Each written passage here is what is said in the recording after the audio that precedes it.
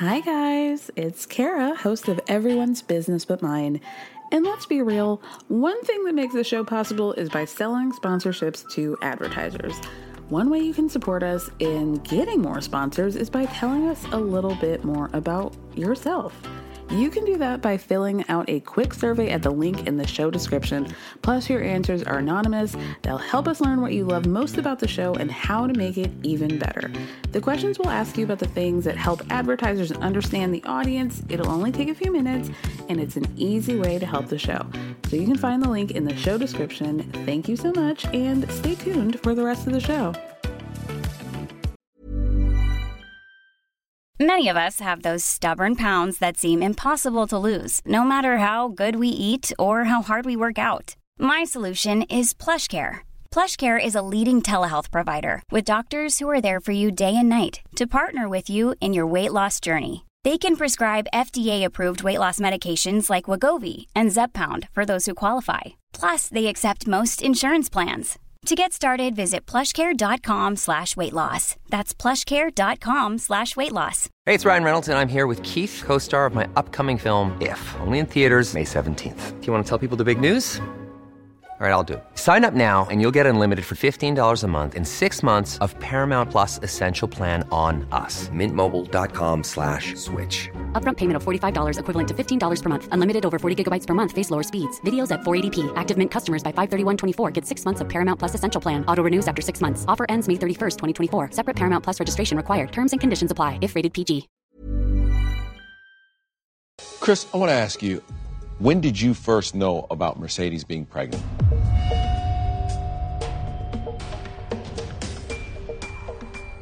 I found out after wedding day. I would have never got married. I would have never walked down the aisle had I known that. Were you still in love with Mercedes? I don't think that that's fair to ask, with Paige.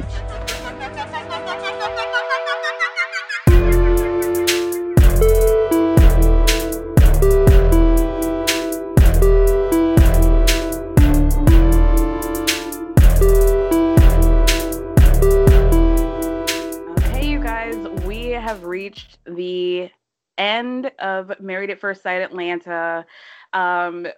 This reunion, wow, an equal partner in absolutely boring and just mess. Join with me today to talk about that is my friend Lindsay. Hi. We've made it. How are you feeling at the end of this season? I'm tired. I'm just tired. Yeah. Emotional. Sick and tired, but tired.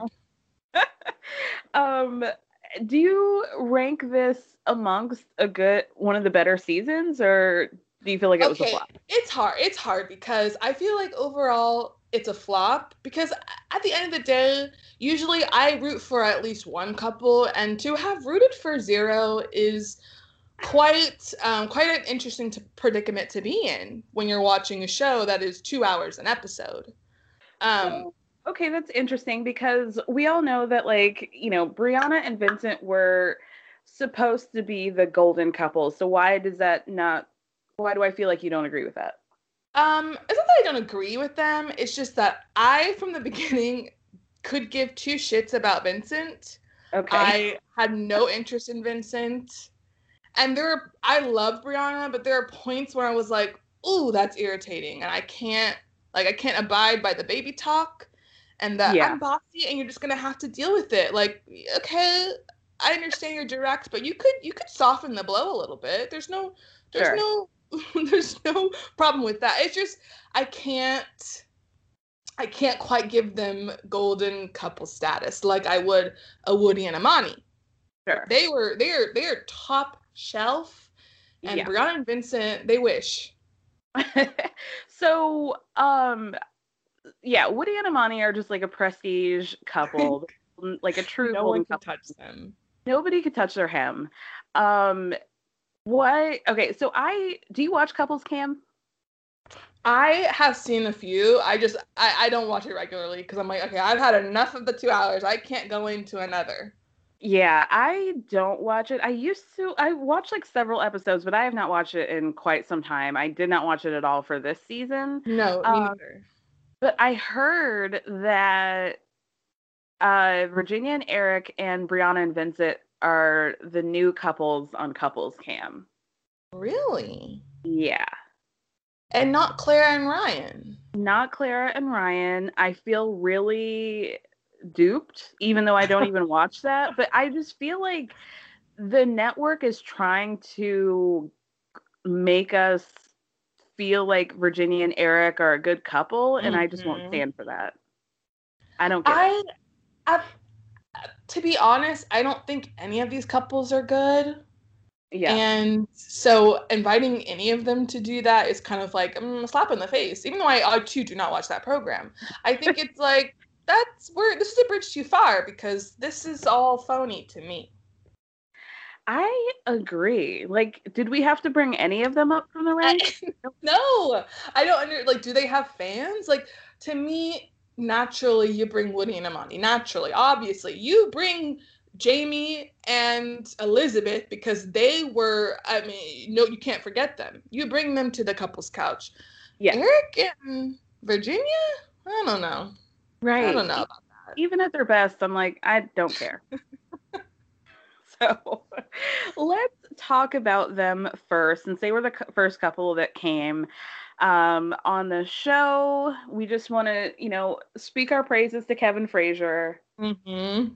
So I feel like a lot of the questions that were more along the lines of, hey, ex-cast member, explain yourself. I feel like he was harder on the women than he was on the men. 100%. Yeah. Okay. 100%. But it's just parroting what was happening during the season, because those experts love to grill the woman, but they will just go, oh, okay, moving on when it comes to the guy. And I have some thoughts about Ryan that I will definitely save for their portion. I'm excited for that. So let's talk about the fashion first. Do you feel like production whispered into Virginia's ear, like, we can't have you dressing like an extra from My So-Called Life like you did on Decision Day, girl? So, like, let's step it up a bit. Why is he dressed like a owner of like a speakeasy type bar in Las Vegas, and his she looked like a go-go dancer or like some sort of like talent at the bar, not a waitress, but somebody who does some sort of entertainment. You know what I mean? I know exactly what you mean. And here's what I have to say about that. Now, I'm going to upset some people. Upset some people, but this is my truth and this is my story. All throughout high school, middle school, elementary school, I played sports. And I played sports with, obviously, a bunch of white girls. Yeah. And learning that Virginia played basketball, it told me everything I needed to know about her, about her party habits, her style, her makeup choices. And so this is, to me, it's like, how could I not have seen? It's so easy to me to spot like a white woman athlete, like a college woman, like white woman athlete out at a bar. You can just tell their hair is always parted to the side, flat crown, just flat as flat can be, no height to be seen. Sure. They're always in a jersey knit dress, or just like completely like going overboard, like with club attire, or just completely and totally underdressed for the situation. It just it makes sense to me that she went to Party City and bought a flapper dress and said, this is it. But she bought the most expensive one. The most expensive one. Because, if you get red, you're going to look like it's a costume. So she went with champagne, a light pink. It's a little, a notch up. I'll give her that. It's a notch up. Yeah, it seemed like somebody went to Michael's and got like the nice crystals. Yes. Beading and stuff. So, yeah. His all black, like, get out of here. Who do you think you are? Who do you think you are? So, okay. Do you also think that Virginia put some highlighter on the tip of his nose because it looked much more pronounced than I remember. Kara, I had not thought of that, but he might have some highlighter because okay, I'm being that bitch. I'm being extra and I'm just having it on mute. And so I'm paused on them right now on my TV. And I'm seeing a little highlight on the cheeks. Yeah. I'm definitely seeing it on the nose. Yeah. So perhaps he has some help. He needs all of it he can get. So they are clearly had a conversation beforehand. And we're like, let's do our best to perform the happy couple who figured it all out. We're healthy, we're adjusted, we're listening to each other. But, you know, you always have to listen to Virginia because she will tell the truth. She might gloss over a lot of it, but she will tell the truth. Like, she was admitting a few times that they have issues with communication. They're learning to work on that. And but I mean, if you ask Eric, it was like, we don't know what you're talking about. I guess there were maybe a time or two during the show where I didn't come off that great, but everything is fine now. I'm so happy. She doesn't go out like I thought she would. She, you know, like, we're just perfect. We're perfect. Yeah. I feel like they were pulling a Claire and Ryan. They watched what they did and just kind of brought that truck right around to them, and they said, okay, we're gonna act like nothing is wrong. Absolutely nothing is wrong. And I just know, like, she moved into that condo, and I'm like, oh, okay. Exactly. She's already conceding to the one of the big things she did not want to do. And so this I can already tell the tone of this relationship. Yep. As soon as I was like, oh, she moved into that condo, I'm like, oh, it's done for her. It's done. It's quiet for her. She's never getting out of there. Never getting out. Okay, sure. Like, yeah, it probably does make a big difference between moving into some guy's place and like making it yours in some way. And she was trying to clean it up by being like, oh, the more stuff I put around the house, like, the less I want to move. And then I noticed that she called the guest room her room. Yes. Which was interesting. I said, okay. That's alarming. Like, how often are you sleeping on that daybed, Virginia? How often? Yeah, her room, the cat's room. Eric is still trying to pretend, like, doing fake sneezes to pretend like he's allergic to those cats when he's not.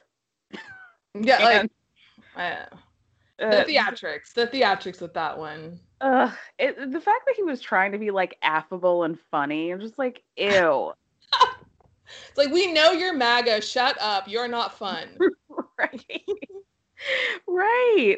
Then they played some never before seen footage of Virginia before the wedding day, and she's doing some self footage stuff and says that she had gotten a positive COVID test, but then she said that it was a false positive. She took 2 to 3 tests afterwards, and everything was fine. But I feel like you could have COVID and have had it and have a positive one day and then a few days later get negative because, you know, those things get out of your system. So, like, was it a false positive, or was she just at the tail end of COVID? Because Virginia seems like, out of the whole cast, she would have been the one to get it, you know? I mean, I'm surprised no one else got it.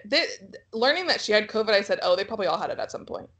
The way they were gallivanting around Atlanta, maskless, I was like, oh, okay. This is a thing that they kept under wraps. For a reason. I also thought it was like another eye roll moment of Eric putting his hand on Virginia's leg and talking about how, you know, that was one of my biggest worries. Like, what if one of us got COVID and we never met each other. And it's like, that did not cross your mind. First of all, you don't believe in COVID. Okay. Let's be real No, here. like, Like, I don't believe that for a second. you are a COVID truther. Shut your mouth. Sure. I just thought that was such bullshit. Like, you don't have to act like this is you being the dashing, handsome husband, supportive husband. Like, first of all, y'all are claiming that she didn't even get it. So secondly, like, you don't have to do the work to say, like, I was so nervous. Like, you didn't know her. It's okay. You met her. It's fine. Whenever he talks, my eyes roll in the back of my head and I just space out. Right. It's about to be some bullshit. It's like I can actively loathe watching Chris, but I can't. Eric is like, I'd tune out. Yeah, like I want to hear. Well, I don't want to. I unfortunately am intrigued to hear what kind of bullshit will come out Chris's mouth, because Correct. It's like I want to self-hatred, I want to self-loathe, I want to hurt myself, and I want to be angry. But with Eric, I just don't have the time. I don't have the space. So it goes in, goes out. It hits a lot different. So then Kevin asks about Virginia's partying, and whether or not that's something that should be cause for concern. And she, was very cute about it and was like, I like to party, but I really don't do it that much, and it's not a problem, and hasn't been a problem before, and it's not a problem now. And Eric says the same thing, that she really only goes out every once in a while, and it hasn't been a problem for him. But that was like one of your main storylines all season. Mm-hmm. So how did this just magically fix itself? I just find it quite interesting that I'm sure Virginia saw how obsessed she was with drinking and the need to be drunk and the need to party, and she was like, oh, this isn't cute. And so now they're cleaning it up. They're cleaning it up. It's like, I think I talked about partying more than I actually do. And it's like, girl, do you think we're morons? You specifically said, I go out with my friends every Thursday, Friday, and Saturday night, and I'm not going to change. We saw them on the honeymoon. They were blammo the entire time. Like, honestly, Eric couldn't keep his eyes open. Right. Remember that one time, it was maybe like 2 or 3 days in, where they're sitting around the bar of their suite, and they both look like they are just moments away from getting their stomachs pumped. It's like so dark, and they're just like, we can't do this. Like, they really hit rock bottom.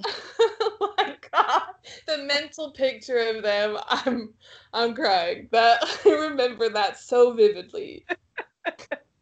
And this was after Eric was like mumbling to the guys about how happy he was, and Chris, that was the one moment where I had to actually laugh at Chris, and people were like, "Are you okay, bro?" Like, you seem a little. Gosh, what a moment! Into every situation like an hour late and wasted. Just. Right, like half your Wet n Wild lavender eyeshadow on your cheeks, like, and you're gonna talk to me about how this wasn't a problem? Okay. Oh, God. She kills me. She kills me. Jesus. What happens after that? So, yeah, I mean, they're basically just like, everything's great and we're so happy. And Kevin asks Eric about being controlling, and Virginia, like, the fact that she took all the responsibility for this, we're like, did he say, yeah, I think maybe he did say there were moments where I did feel like I was controlling, but she was like, I just should not have used that word. That was. I'm like, Virginia, don't go back now. Right. It's okay. He was. We all saw it. Right. And here's a bigger question that should have been asked is, how are you guys dealing with like your very obvious political and like social differences? That's what I wanted to know. And they keep alluding to it too. Yeah. But they keep like, oh, we are very different. We see things very differently. We feel strongly about our, the stuff that we believe in, and our, I'm like, okay, I mean, you just flat out say it. Right. Just say Just say it. He's I don't know why they won't. conservative and you're not. Yeah. Yeah. And I felt like the things that she was saying made me feel like, ooh, this is getting into more conservative territory than I think. Mhm. I didn't like that. Yeah. Speaking of, Eric's mom, Donna, comes out in her, like, Women for Trump hairstyle. Like, oh, God. That hairspray said, I'm about to go to a Trump vote rally. Yeah. And I she need tried to clean herself up, too. Mm-hmm. Because let's remember, she was ice cold during the show. And she tried to come out and be like, oh, I love her. She's great. It's like, okay, girl, you're not fooling any of us. Wasn't it weird that she was like, she's so beautiful, and I knew that as soon as I saw Eric's reaction to her that, like, everything was going to be okay. Like, what, because she's pretty? Yeah, like, I don't That's it? understand what you're saying. Is that all it took for you, ma'am? And I think that's a bunch of horse shit, too. Yeah. Because she was ice cold. Ice cold, and it felt like when Donna said nice things that Virginia was surprised. Yeah, it was because I'm sure she's never said anything to her like that. Mm-hmm. Just cleaning it up for the show. Yeah. I did think it was funny that she said that Eric has mellowed out a lot since getting married. Like, yeah, you watching what you're watching? Right. I mean, maybe she is telling the truth, and that's the sad truth. If that's wow. What was he like before? Did you have any final thoughts on Eric and Virginia? Well, I feel like we didn't really talk about how Eric was absolutely disgusting to her when it came to her pets. The way he talked about Rocky, and I'm like, if there's actually someone on this show that I stan, it's Rocky and Rocky alone. And the way that he talked about Rocky, the way I screamed when Rocky was doing what all dogs do, burying his bone or whatever he had, his toy. And he's like, should he be doing that? I'm like, you fucking dick, shut up. I can't. Right. I love that dog for unexplained reasons, but the way he was about that was just like, It's really weird. It's creepy. Because you're right. Like, no, we did not see Rocky do anything that a dog should not be doing. Like, maybe occasionally he will, like, jump on you, but is it really that big of a deal? Like, no, it's fine. It's fine. And just shut up. Just shut up. And you can say, like, hey, I love the dog, but I do think that with a little bit of training, like maybe we can take him somewhere to get trained so he doesn't jump up when he's super excited or jump up on guests that we might have. That's a normal thing to say. That's a normal thing to suggest. But the way he was doing it, I understand how she was like, fuck off. I would too. Because he was like basically outright suggesting that it was like a moral failure on her part. And she was being a bad dog parent. And no. We also have to take into account that Rocky's probably not used to having a bunch of people and cameras and lights in his space. Exactly. So maybe let's give him a little bit of grace, okay? And he's young. And he's young. He's like a year old. Justice for Rocky. Justice for Rocky. Oh, gosh. Okay, so let's move to Ryan and Clara. They also looked like another bar owner who owns a speakeasy and is Wait's girlfriend, or like one of them looks like a country star. Deal? Was that the theme? It was like ladies go full on Vegas showgirl, and the men, are supposed to look like some sort of entrepreneur. I don't get it. I don't get it. I have to admit something controversial yet brave.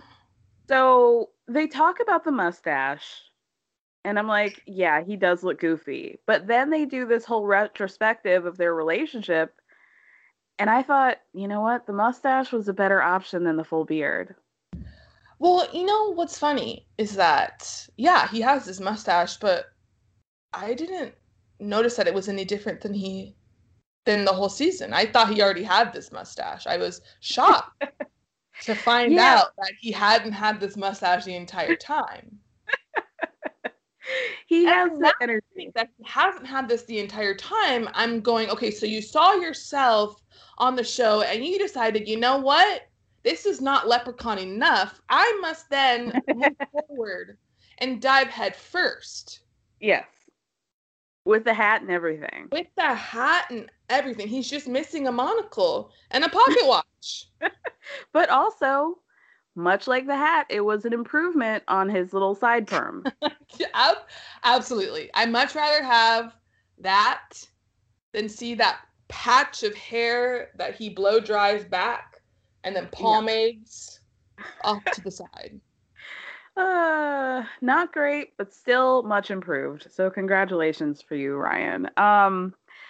Clara seems not so happy about the mustache. She says he's been talking about this since we went on our honeymoon, and I've just been having to grin and bear it, much like you've been doing for your entire relationship. Mm-hmm. Now, okay, I know you have a soft spot for Clara. Yes. And I do not, and I'm going to tell you why. Okay. Couple of reasons. Number one, it's petty, but I must say it.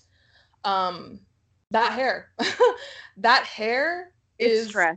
Unforgivable to me. Yeah. And it must stop. What do you want for her hair-wise? I look at her, and every time I go, you should be a redhead. And the fact that you are not a redhead, and I'm looking at towhead blonde, it's aggressive, and it's frankly assault. Her hair looks very stressed out. Yes. It seems very dry. Yes. And it also seems, have you seen those TikTok that are going around of white girls realizing that they actually have naturally curly hair? No. Oh my God. So funny. It's like, you know how they have those little sounds, and so she did a voiceover. The original one is a girl doing a voiceover that was basically along the lines of, I've been watching how Black women do their natural hair, and I'm starting to suspect that maybe I have naturally curly hair. So she gets the hair products that she saw the Black women buy, did it, used those products, scrunched it up, wrapped her hair up in a t-shirt, and then it comes out and it's like beautiful natural curls. Wait a minute. What? How? Okay, wait. No. How is that possible?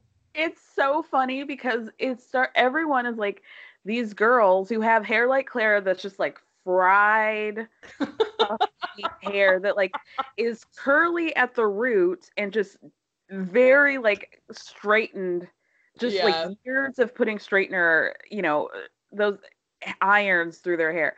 But it's like a Black girl would look at it and see like, yeah, girl, clearly your curls, you got like a 3C curl at your root, and then the rest of it looks like a Kathy comic, and then so like it doesn't make sense.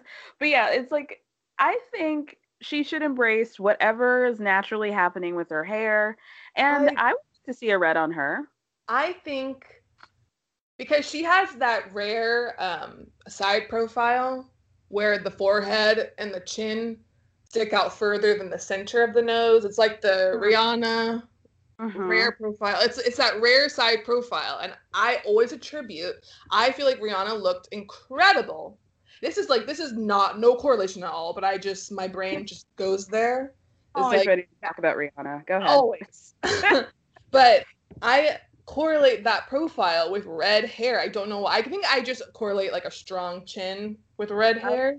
Yeah, sure. And she would look good with like a deep, rich, natural looking auburn, and not that like purplish red that some people do that I don't know why, but I think she would look good with red hair. And I just, because this white blonde, it just washes her out, and it stresses me out looking at it wash her out.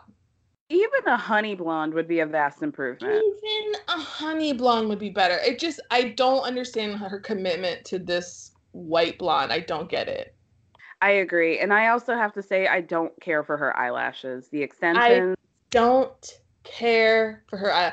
I mean, everybody on this show cannot dress. Like, that's, True. like, her style is bad. The makeup Yeah. situation is always bad. But, like, Clara, this hair, I can't get past it. Yeah. My other issue with Clara is Clara the whole time, and I guess I'll talk more about this when we get there, but the whole time Clara was like, I mean, if you don't say it after 6 months, like, I'm out. Like, if you don't say it, like, she put her foot down on everything. To the point where I feel like she also said, if you don't say it by decision day, Yes, I'm out. she did. She did. Okay, so we already went back on that. She already was like, okay, on that one. Yeah. And then to learn that he still hadn't said it. Girl. To learn that he still hadn't said it. I was like, Clara? Hello? Knock, knock, knock. Eartha Clara? What's going on? There are a lot of concessions that she's making because she talked a real good game about her boundaries and her hard outs and her deal breakers.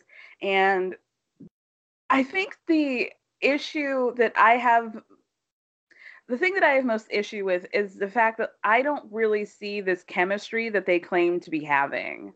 So exactly. It would be one thing if it was like their chemistry is off the charts and this was just like an undeniable thing, but I don't even see that.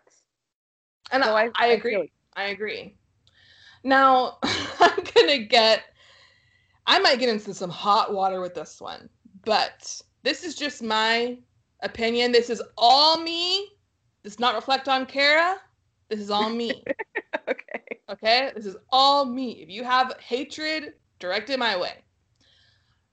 I personally, now this is truly alleged, all assumption, but personally, just from his behavior and his demeanor on the show, we don't know how he is behind closed doors, but on the show, I personally think, oh my God, I personally think that something very traumatic happened to Ryan in his youth. I'm not going to say what it is exactly because I don't know, but I just think something very traumatic happened to him that made him unable to intimately connect. Now, you can say intimate, sexually, emotionally, everything under the intimate umbrella. Connect with someone else. Yes. I'm with you. I was listening to the cast with Ray Sani and Jaquise Neal, and they just did an episode about, like, the premise of the podcast is basically they find, famous and important clips in reality TV history, and they discuss them, and then they decide whether or not that cast member should be on, like, the ultimate cast of reality stars. So the last episode they were doing was the threesome on Real World Las Vegas, or the threesome that didn't quite happen. Yeah. And Adam Pally was their guest, and he brought up something very interesting about, there's a guy named Frank on that cast. Yes. And how Frank really felt sort of like a connection to Trishelle because they were both conservatives. I think they're both from the South or what have you.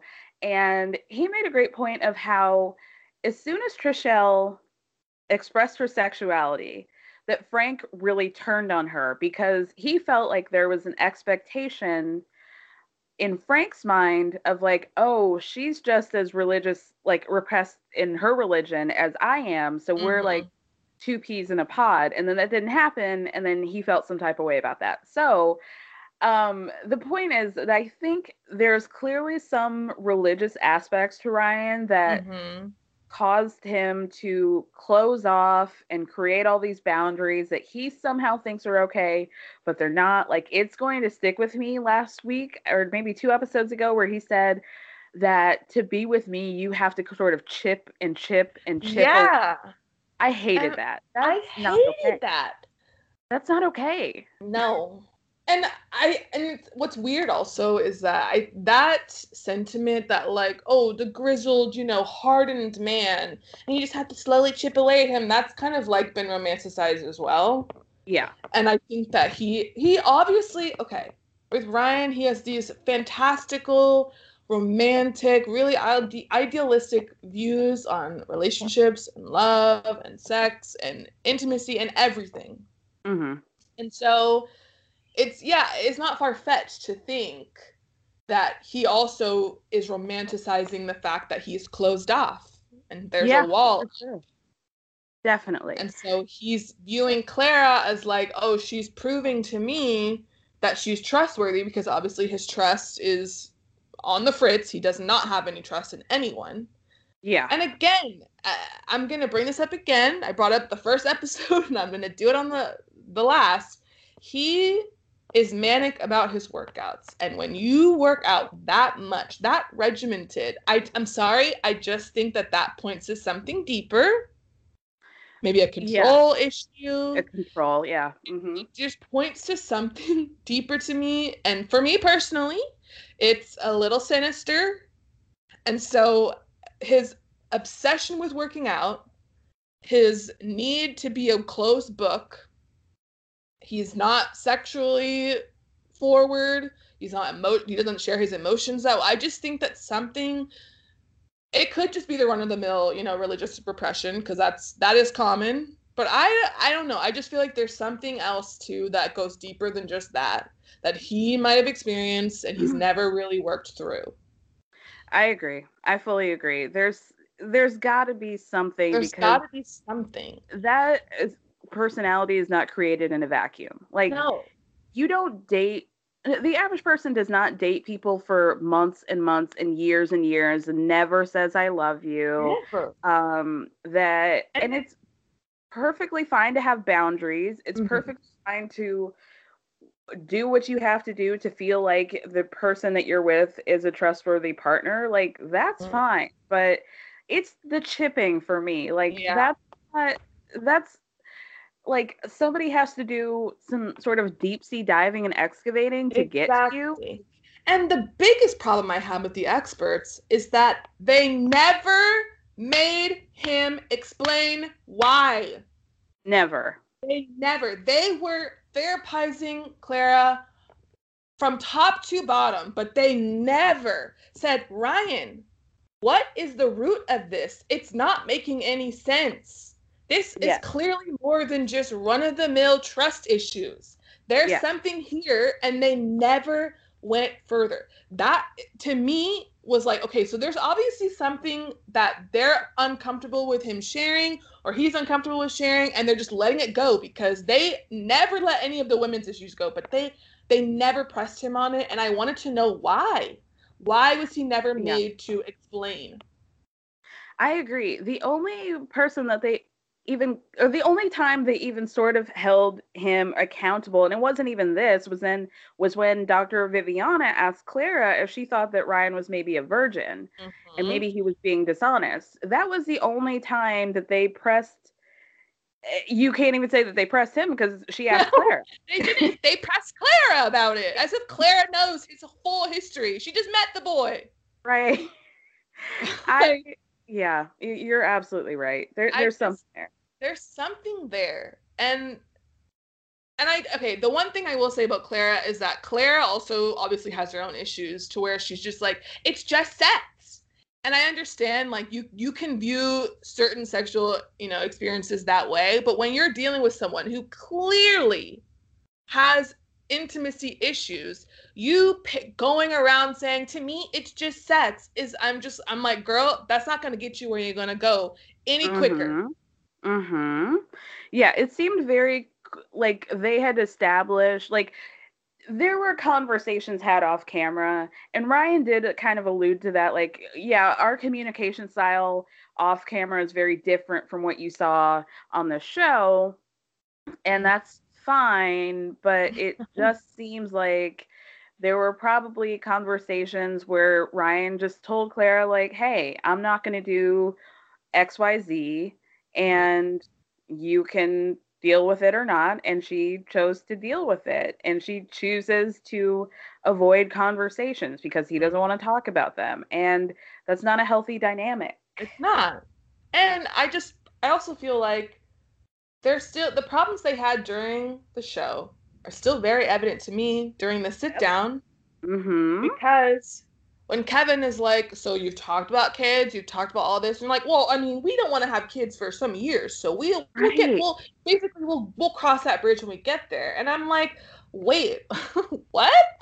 That makes no sense. It makes no sense. They're like, oh, well, we're just trying to figure it out between each other before we bring kids to it. And it's like, well, I don't know, like, how many conversations do you need to have about this? To me, it's pretty much, you want kids, okay, you want them to be religious, and I don't. So where do we go from here? Yeah. And there are only a few options after that. Right. If y'all aren't willing to make concessions on either side, then there's really only one option. Yeah. Yeah, exactly. Like, it's not an easy conversation, but like you said, there are only so many ways it can go. So figure it out. Just figure it out. There's a lot of gray area. Obviously, you have feelings attached, but then again, you have to remember, like, y'all just met, and also the chemistry is not popping off the screen. We're not like, wow, I understand. There's just you're not fucking, so there's no, mental, entanglement wrapped up in that. So right. I'm not understanding. Lindsay, when they announced that they're going to be doing some sort of second wedding vow renewal situation, but had not said I love you to each other. I was screaming. What I turned my head and just screamed into my pillow. Because I couldn't even comprehend. I couldn't fathom the thought. How? How are you going to do that? What do you mean? I understand I understand why you're doing this. COVID, not everybody was there. You want to make it a big party for as many people as can be there. Sure. Do you love her or not? Like, what do you mean? But you know what? This shouldn't come as a shock. Because this whole time, Clara was like, he won't have sex with me. And he won't say I love you. Yet she was moving her stuff in. Yeah. So this is like par for the course for them. Look, Ryan has his issues, but so does Clara. Because if you would not catch me moving my things in, and I still haven't gotten and I love you. Right. Not even a promise of it. Not even like getting closer. He's like, well, I could tell. No. That's not what you asked for, Clara. You wanted the verbal confirmation, and he hadn't given it to you. And I'm sorry. I know they tried to be all coy. They have not fucked, and I'm standing by that. Thank you. I don't think they have either. If he hadn't said I love you, they definitely hadn't slept together. I agree. Okay, so when so we get to the love conversation. I'm just like so overwhelmed. We get to the love conversation. Kevin's like, what the fuck? Y'all are about to have a vow renewal and you haven't said I love you. So then Kevin point blank says, do you love her? Do you love her? And he looks at Clara and says, I think I do. I would have been like, oh. And she's like, really? I'm like, right. Girl. She don't love herself. Like, no. What? I think. What? Dog, you better think. I'd be like, Mishka, girl, I don't know if I can bring all your toys inside here. Like, we're just gonna keep a bag in the back of the trunk. Like, I don't know what's happening here, have girl. Have a go bag. Right. Girl, like, what do you mean? I think I love you. And she ate that shit up like a Sunday dinner. And that is how I know, they've not done, the steps that they're claiming to have taken, they've taken none of them. And she's saying that he does all these acts of service that lets her know that he does really love her, like filling up her car with gas. And and that was like the only example that she gave us. Like, okay. You take Mishka out in the morning? Okay, cool. What what do you girl? And she said some things when the ladies all got together that I'm gonna point to later, but Oh I yeah. cannot believe that she sat there and got so giddy over I Think I Love You. I cannot believe that. And I feel like there was one point where I think Kevin asked her, "Hey, so when did you know? When did you know, when did your I think she was saying like my mind eased and I was so afraid that someone wouldn't love me, but my mind was eased when I got that letter before the wedding." And I sat up and I said, I cocked my head to the side and I said, "Oh, really?" Really? How I remember it is that you Right. read that letter and you jumped out the window. Yeah. Your mood went from, oh, I'm kind of nervous, to absolute Tasmanian devil. she fucking spiraled. And She also spiraled the fuck out. Right. And also the my entire hair, my makeup, my dress is too short. It was just like, yeah. Right. And also the entire rest of the season, she's talking about how I don't think he's there emotionally. So which part of your feelings were eased by that? Because I don't see it. I don't see it. And I'm always interested to understand the thought process behind people who are filmed. They're being filmed. Everything is documented. Yet, when they're talking in front of someone who's asking them point blank, "Hey, so how are things going?" And they're like, "We're great. It's 10 out of 10. I don't understand. Yeah, I don't either. For me, I would be so aware of those cameras that like the thought of being caught up and just a flat out lie like that would just have me shaking. Mm-hmm. So I would have to be completely honest. And I guess maybe she's just in denial. She didn't want it to be bad, so she made it not bad. White knuckling it through this whole relationship. And okay, does she even like Ryan? That's what I'm saying. Like, where is it? I don't recall a time where they were. Yeah, I don't recall a time where they laughed. No, Vince and Brianna had a rapport where every episode you would see something where they're like, okay, we see the chemistry. Yes. It's like a natural, easy. They get along. They are entertained by each other. There's something there. I just don't recall ever seeing a moment where that happened. Honestly, they had about as much chemistry as Jacob and Haley. Yep. I just didn't see it. I didn't see just like a moment of just carefree enjoying each other's company. I just didn't see it. I agree. I fully agree. All right. Any final thoughts from them?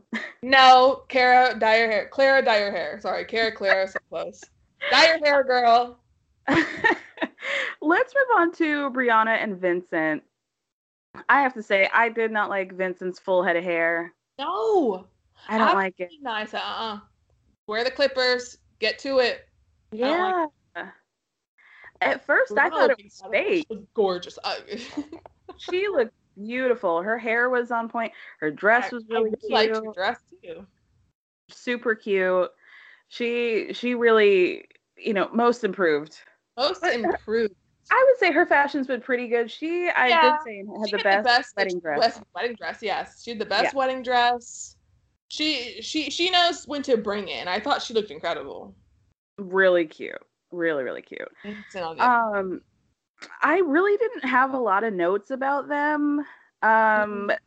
She moved into his apartment. It's in a nice area of Atlanta called Buckhead. It's like one of the trendiest, wealthiest areas of Atlanta. But she had already been living in that neighborhood, so okay, she just moved into his apartment. She says that she's had to let go of some things, like he'll leave dirty dishes in the sink, and maybe he won't make the bed, and so she's learned to let go of those things. But also Vincent is transitioning into putting dishes in the dishwasher. And please, you are grown, you can do that. Right. It's not hard. Brianna mentioned that now she's kind of the one that wants to have a baby sooner rather than. I noticed that. That was interesting. Very interesting. And Vincent says that he has come around on Brianna being bossy. Well, we'll see about that. We'll see about that. So Kevin asks Vincent about his temper tantrums and being overly sensitive, and Vincent basically says that he has anxiety. But what it more seemed like, and he did say this, is that he was very concerned about how he was going to come off on television. And he just wanted to be perfect, and he would just be on high alert the entire time. Yeah. He did not want anybody to see any sort of flaws. And he said, there are millions of people who are going to be watching me. And I'm like, oh, I don't know about millions, but I feel you, bro. I don't know about that, but I don't know what those ratings are looking like, but I don't know if it's in the millions. Then we just had to watch this like stupid, never before seen footage of Vincent doing some sort of clearly produced boot camp in their living room. Mm. And then they did an English to Spanish translation game, which was like, okay. I'm glad they have chemistry, but they're not entertaining people to watch like a Woody and Amanda. I mean, I'm going to just use them as an example every time because they're just so incredible that you can't not. Yeah. But they just don't have, not every couple's TV ready, and that's fine. That's fine. That's fine. Especially if he was so aware of the cameras, like it wasn't ever going to happen for him. Right. So, maybe we'll get Champagne Vinny back, the good one, not the one who threatens to move out when someone spills on his shirt. So then we get to the section with the ladies. And I feel like we're not going to get a section with all the husbands. No, I don't think. Why? I don't want that. None of them like each other, so I don't. I don't want that. I thought it was so funny and so shady that the first thing that Kevin says is, "Welcome, ladies. You got married. You got a husband. Well, some of you got husbands." And then the camera pans right to Paige. Like, damn, not even to Haley. Can we give Paige a break? Oh God, she took a real beating. We'll get there, but damn, she took a beating. Get there, girl. They say that they all have a really close bond with each other, and Virginia tells the truth and is like, that was one of the great benefits of this whole thing. Like, yeah, also my marriage, but them, mostly them, because I like them a lot more than I like Eric. Let's be real. Honestly, I enjoyed watching all of them and their energies together. I said I could have watched y'all hang out way more than we got. Way more. I liked that flashback scene of them when they all met, and Paige talking about eating ass and lingerie. I'm like, y'all should have sent the cameras to Mexico. Right. I would have loved to see that. Loved. Then we sort of get into Haley and Jacob, where Haley admits what everybody assumed, which was basically she was willing to give this a go until they had sex. The sex was bad, and then she was like, no, thank you. Loved it. Because if there's one person I hate, it's Jacob. Yeah. Hate him. Can't stand him.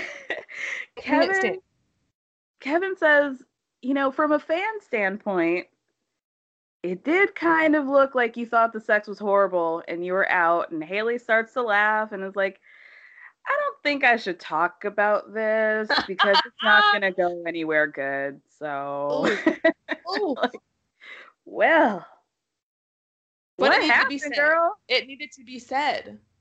Mention it all, girl. What did he do? What did he not do? Do you think that he has a small penis? Because I know his stroke game is trash. Oh, duh. You don't have to tell me that. But do you think he also has a small penis in addition to that? I don't know if it's small. I think it's just on the smaller side of average, maybe. Okay. And I think that I think he does. I think that he works out so much. And so he thinks just by having a buff body that really, compensates for all of his shortcomings. Yes. His lack of rhythm, his probably smaller than average dick. Mm-hmm. So I don't think he put in much effort. And I'm going to go ahead and say that he is not a giver. I was just about to say, like, nothing about Jacob would lead you to believe that he knows anything about a woman's body, that has anything to do with him, that has nothing to do with him getting pleasure. Like, I don't think he... No, absolutely not. Nothing. Absolutely not. The way that he acted over that hideous bracelet, I said, oh, you cannot fuck. That's clear. Yes.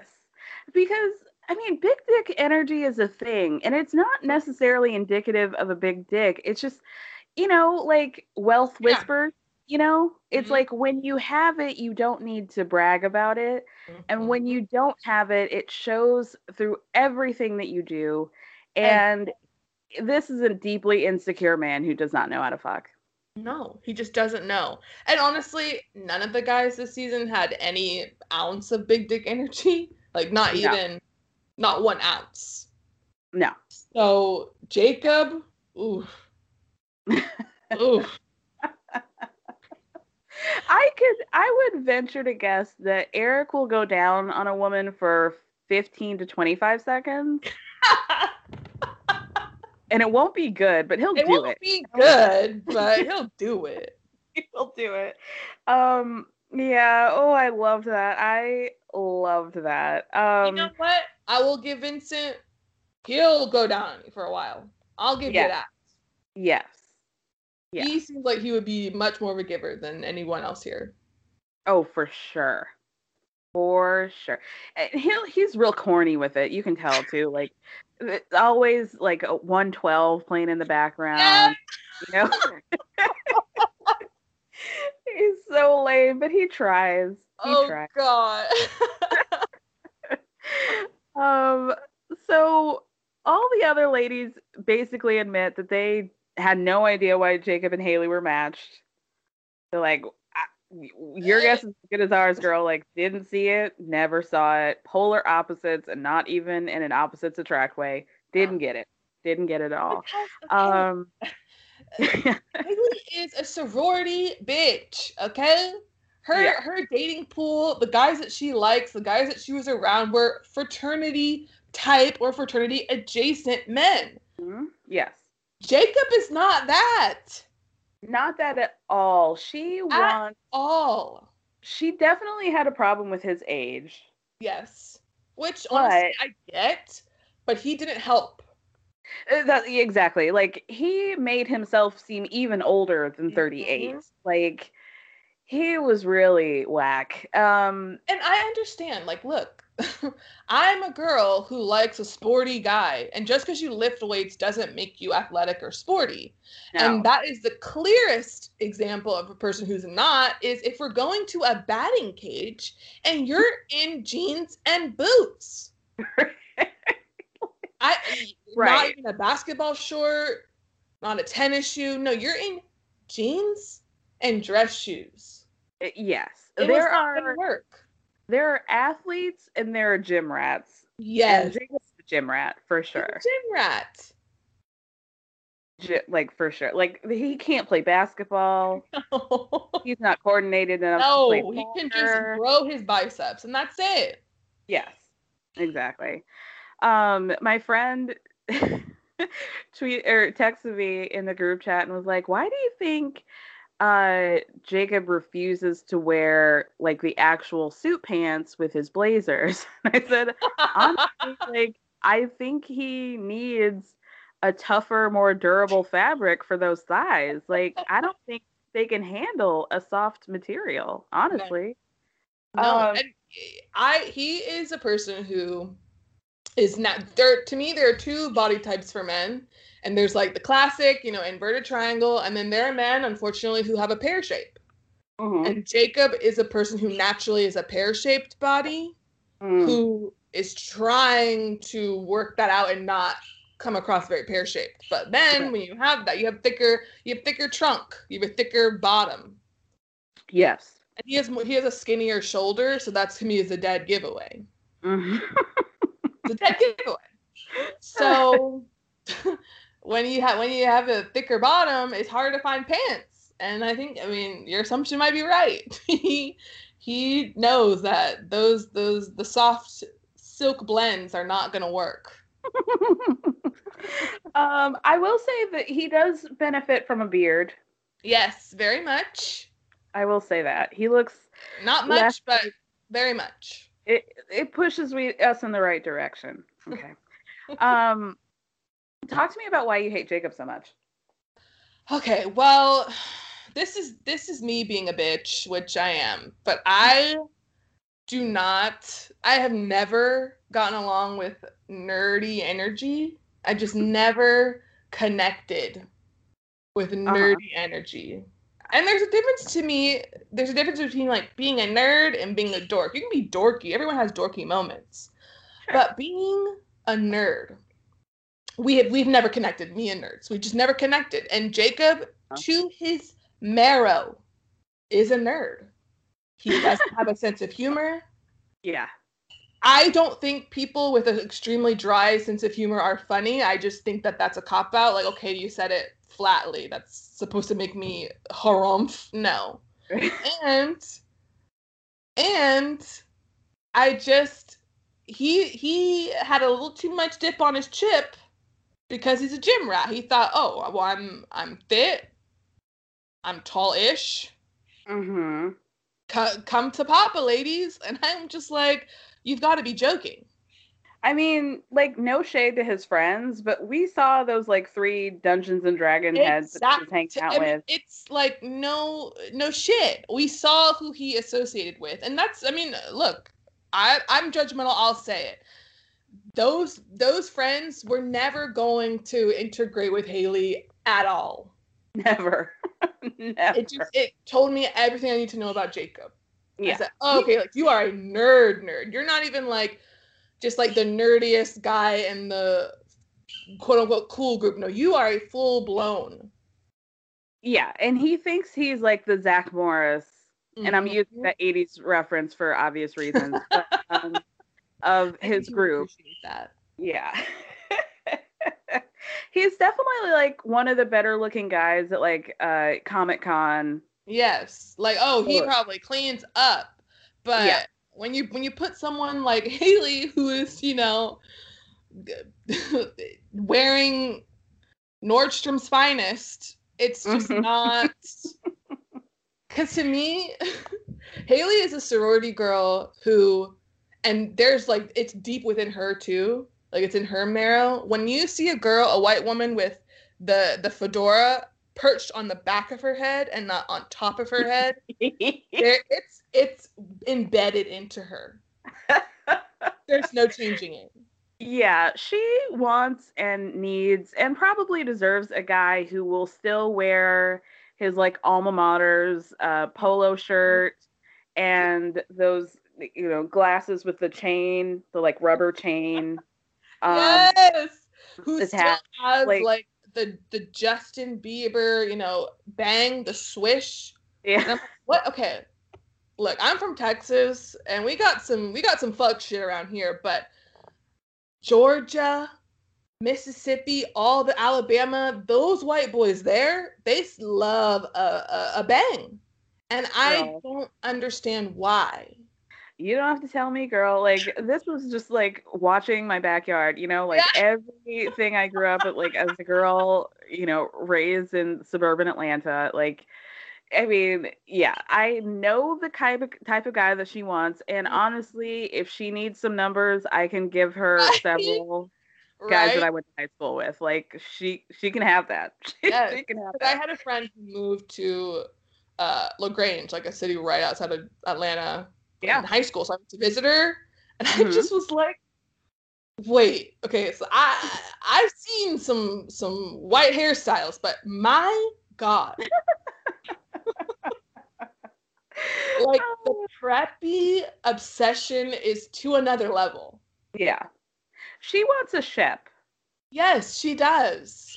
She wants a Southern Charm cast member. She wants a Shep. She wants an Austin. She wants a Craig. Austin. Definitely wants an Austin. That just wasn't going to be Jacob. No. Never that. Never. I love that. That's so funny.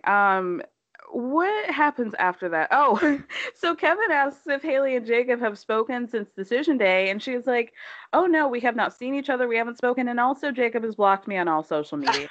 So. Like, are you hurt, bro? Right. Right. Tell me you have a fragile ego without telling me you have a fragile ego. Like come on. Block her on all social media. Come on. Or as if she was going to contact you. Right. Like as if she was just clamoring to get to you. Thank you. Like, first of all, the ego that you think that like she was trying to fuck with you anyway when she made it very clear that she isn't interested and doesn't really want to maintain a relationship or a friendship with you, and you have to block her at your big age, like grow up, you weirdo. And I'm this is clearly a personal thing for me, but like, dude, grow up. Like, it's a joke. Grow the fuck up. Let me move on before I say too much. So right. I can go in. I can get mean about Jacob, and I won't do that. So then Kevin asked some questions about how the married women balance social life and their independence with being married now. And this is what I thought was interesting, that Clara said Brianna said that she likes to go out more than Vincent, but Vincent's like chill about it. He doesn't care. Virginia tried to say the same thing, but we all know that's not the truth.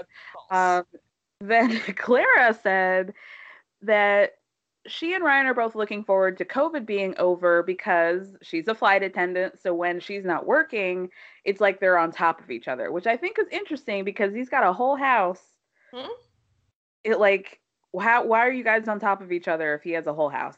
Then she says if it gets to be too much, she'll just pick up a shift at work and just be gone for 2 days. Like, oh, well, that's kind of an extreme way to separate yourself from somebody. I thought that was extremely interesting. Yeah. And very telling of like the inner workings that they're trying to cover up. There's just no. It's fine to need a break from your partner, especially in these unprecedented times. It's fine. But going to work is one thing, but when your job includes you being gone and traveling, and that's your means of taking a break from your relationship, that's telling. I thought. It says it all. Yeah. It says it all. And it's like, okay, to me, that is normal for, a couple who's been together for 5 years and it's like, look, I love you, but I need my space. Yeah. Y'all haven't even hit a year yet. Or maybe they have. I don't know. Maybe it's 6 months. 6 months. Yeah. And you're already like, oh, I just hop on the plane and leave.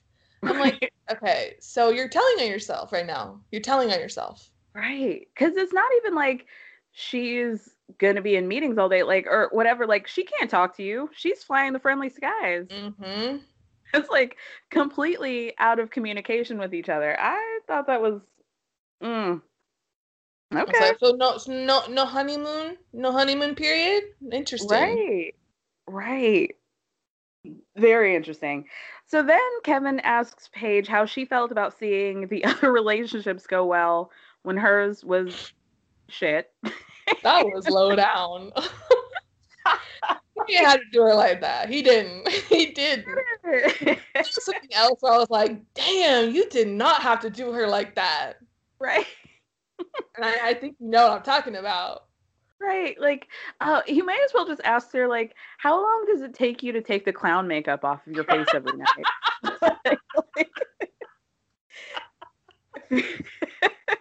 Oh, God. Oh, man. Paige. It's heartbreaking. It's heartbreaking to watch Paige.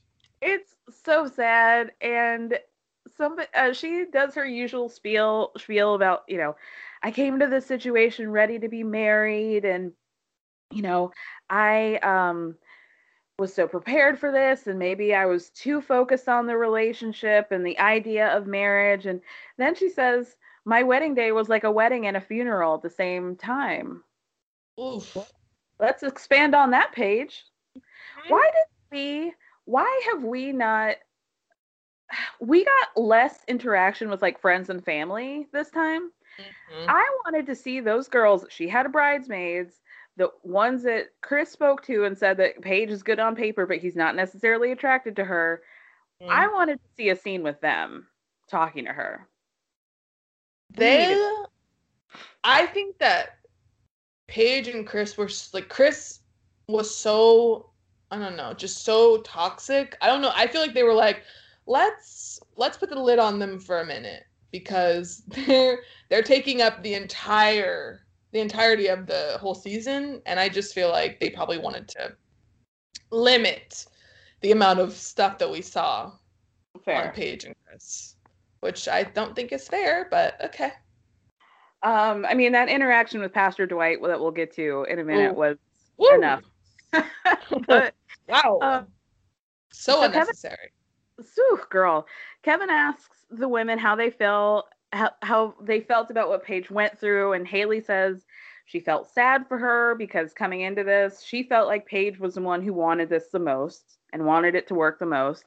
And then Kevin asks what advice the woman would try to give to Paige, and Brianna says, well, I tried to tell Paige to call Chris out on his bullshit as he said it, as it came out of his mouth, but and also I tried to tell her to choose herself through all of this. And Virginia says, girl, Paige is much stronger than I am. I would have been out in Vegas. And we were also trying to make her come to her own conclusions and make decisions by herself without trying to force her into the situation. And I wonder, was that because production told you to? Or was that decision that you made up? Because I'm gonna like with Summer House and the season before this most current season, Paige and Amanda were acting like any two friends who are hearing the end and the brunt of all this bullshit about this guy that their friend is pretending not to be in love with, but clearly is. And so they're like, bitch, wake the fuck up. But they just won't. And we've all been in that situation. Yes.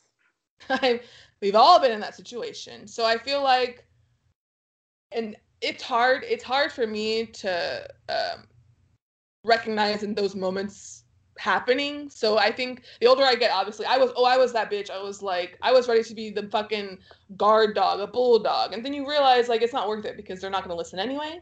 And so maybe since these women are older, they've already been through it. They're like, it ain't going to change nothing. So it could be a little of both. It could be production, and it could also be like, I'm not interested. Yeah. Because she won't listen anyway. If she's not getting it from literally him saying you're ugly, then I don't know what I'm going to say. Right. I mean, we do see Haley defend Paige a little bit and say, it wasn't always her coming back to Chris. Like, Chris was doing he was doing the most. He was trying to convince her and pursue her.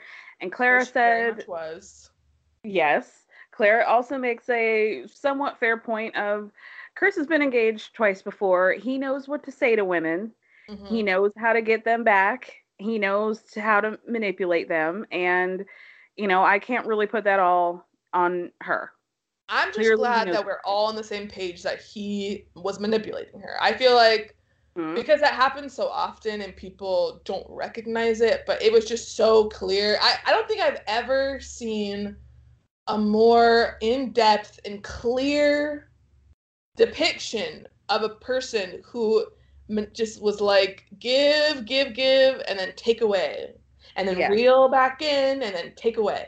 I couldn't believe what I was seeing. Master manipulator. Master. True garbage. Up until the very end. It wasn't even like, a moment of it. It was like, it wasn't like a day of it. It was up until the very end. Yep. Terrible. Terrible. So let's talk about Paige and Chris's segment. Oh. God. The first question that Kevin asks is have they seen each other since decision day? Of course, we had to know that was true. Chris reveals that they went to counseling in an attempt to reconcile. And then Kevin's like, did you guys move in together after decision day? And they try to say no. But then Kevin asked if they talked about moving in. And Paige says, yeah. And I was like, what? Right.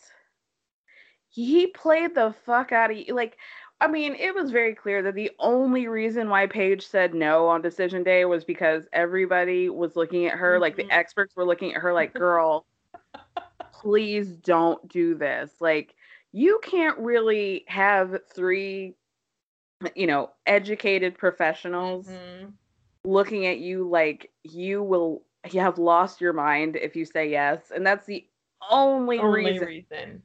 Because basically Viviana was like, no, I'm not leaving here until this bitch says she's not going to stay married. Right. Like, that's pretty much what she said. I loved that. Viviana's like undecided. Like, you're going to leave. Right. It's not even I'll stay married. Like, no, this is done. Right. Viviana's like, I have been sitting in this silk dress for way longer than I wanted to. And now I got to put it on a second day. You're getting out of this marriage, girl. We're doing it. Come hell or high water. So then they say they're not together at the moment. And then Chris says the reason why we're not together is because he uses third person. The reason why we're not together is because Chris Williams II is immature and I'm not deserving of a woman of this caliber at this point. And it's like, okay, well, let's celebrate that. That's one right thing that you've said this entire season. And I'm like, he's doing it again. Yeah. He's reeling her in again. Yep. And Paige honestly looked so beautiful that I was I loved her dress. I loved the color. Her hair looked incredible. I was just like, okay, Paige, like, you were already pretty, but you look so good. Really pretty. Yeah. I mean, the fact that she had braids helped because I think it did a lot. Her wig game is. I want to go there, but those wigs were funny. Ooh, they are stressed. Okay. So then Kevin asked Chris if he would be with Paige if he could, and Chris says, "Well, if circumstances were different, then yes, but then." And then Kevin asks, "What circumstances would have to be different?" And Chris says, "Well, I don't feel like that's a fair question to ask because." I don't want to play mind games. Well, it's literally what you're doing right now. Literally right now. Answer the question. Why does that have to be a secret? Like, because you don't want to be with her. You want to just jerk her around. Right. I'm like, Paige, please recognize what he's doing. Please, girl, I beg. He pretends like he's trying to protect her from something, or like what he's doing makes sense and he's not trying to protect her and he's just talking in circles. I don't even get what he's doing. I don't get it. I don't get the purpose of it. I think it truly is like, it then enters into, wait, so you're literally just doing this for your own sick pleasure? Like, you're doing this because you like messing with this woman? That's so reprehensible. I can't even comprehend. Yeah, it's like a mixture of he doesn't want to come off as an asshole on television, even though it's way too late for that. Way too late. And also just clearly there's some sort of cognitive dissonance happening within him. Mm-hmm. Where he thinks that he's coming off much better than he is. Yeah. I mean, he could just be like, but everyone, oh, he's a narcissist, he's this, he's that. But it's like, I don't know. But there's clearly something in him that enjoys the games he's playing with her. He enjoys the making her feel like shit, but also reeling her back in. He enjoys that cat and mouse game. And I think he truly thinks that he is in control of his own narrative. Yes. And so he thinks he came in with all these, this work that he's doing, his promising the work that he's doing, and I don't think he realizes that it's still coming across rehearsed and phony, and no one believes you because you've been saying this stuff throughout the season. It's not like you're just now saying, "Oh, I'm immature," or "I'm this." Like, you've had those moments throughout the entire season. Yeah, Chris thinks he's smarter than he is, and that's another problem. Yeah. He really thinks he's like convincing everybody, and I mean, part of that is because Paige does keep coming back to him with her dumbass. So I'm like, girl, God is clearly busy. Make your own decision. Right. There's a lot of very questionable behavior out of Chris. I mean, not that I'm saying anything new here, but what hasn't he done wrong? Truly. I mean, he tried to like shave that fuckboy hair off, but didn't work. Honestly, made him look worse. And he loves like a double-breasted suit that just doesn't work for him. Yeah, at all. With the burgundy tie, with that. Yeah, he thinks that he is fucking killing it, and it is always a mess. He's like, I'm gonna have my little ankles kicked out, and y'all are gonna get this serve, and it's not. It's not, okay? So then Paige tries to put some of the onus and the responsibility on herself again. And she kept doing it, and I was like, girl. He kept doing it, and it was feeling like in the beginning when she was doing it in the season, it felt like, okay, this girl clearly has a lot of low self-esteem. But when she does it in front of Chris, it's almost like it's like she knows that he's gonna pop off. And so the best thing to do is to try to like put some of the blame on her because she knows where it's gonna go if he feels like he's being ganged up on, when what really is happening is that people are telling because a person who truly no longer gives a fuck about someone else's feelings, an abusive person's feelings towards them and whether they'll pop off, would say, it's on you. It's all you. Yeah, I had my mistakes, but I wasn't the one stringing me along and playing this game. It's you. Yeah. But the fact that she cared said, oh, she's not done. She's not done with it. She hasn't made it out to the other side. Yep. And I'm like, Paige, please, Paige. Yeah, I hated what she said. I think there's a lot of focus on Chris when this is a mutual thing, and I don't think either of us are meant for each other. And it's like, well, we'll never know because he never really gave you a chance. So think about that. We know. If this is his behavior, it's not Paige. No. Right. There's never been a faster or easier way to start your weight loss journey than with PlushCare. PlushCare accepts most insurance plans and gives you online access to board-certified physicians who can prescribe FDA-approved weight loss medications like Wegovy and Zepbound for those who qualify. Take charge of your health and speak with a board-certified physician about a weight loss plan that's right for you. Get started today at plushcare.com/weightloss. That's plushcare.com/weightloss. plushcare.com/weightloss.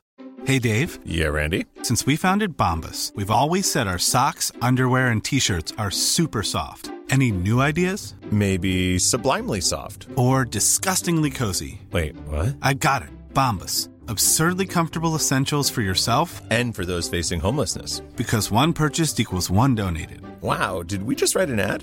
Yes. Bombas. Big comfort for everyone. Go to bombas.com/ACAST and use code ACAST for 20% off your first purchase.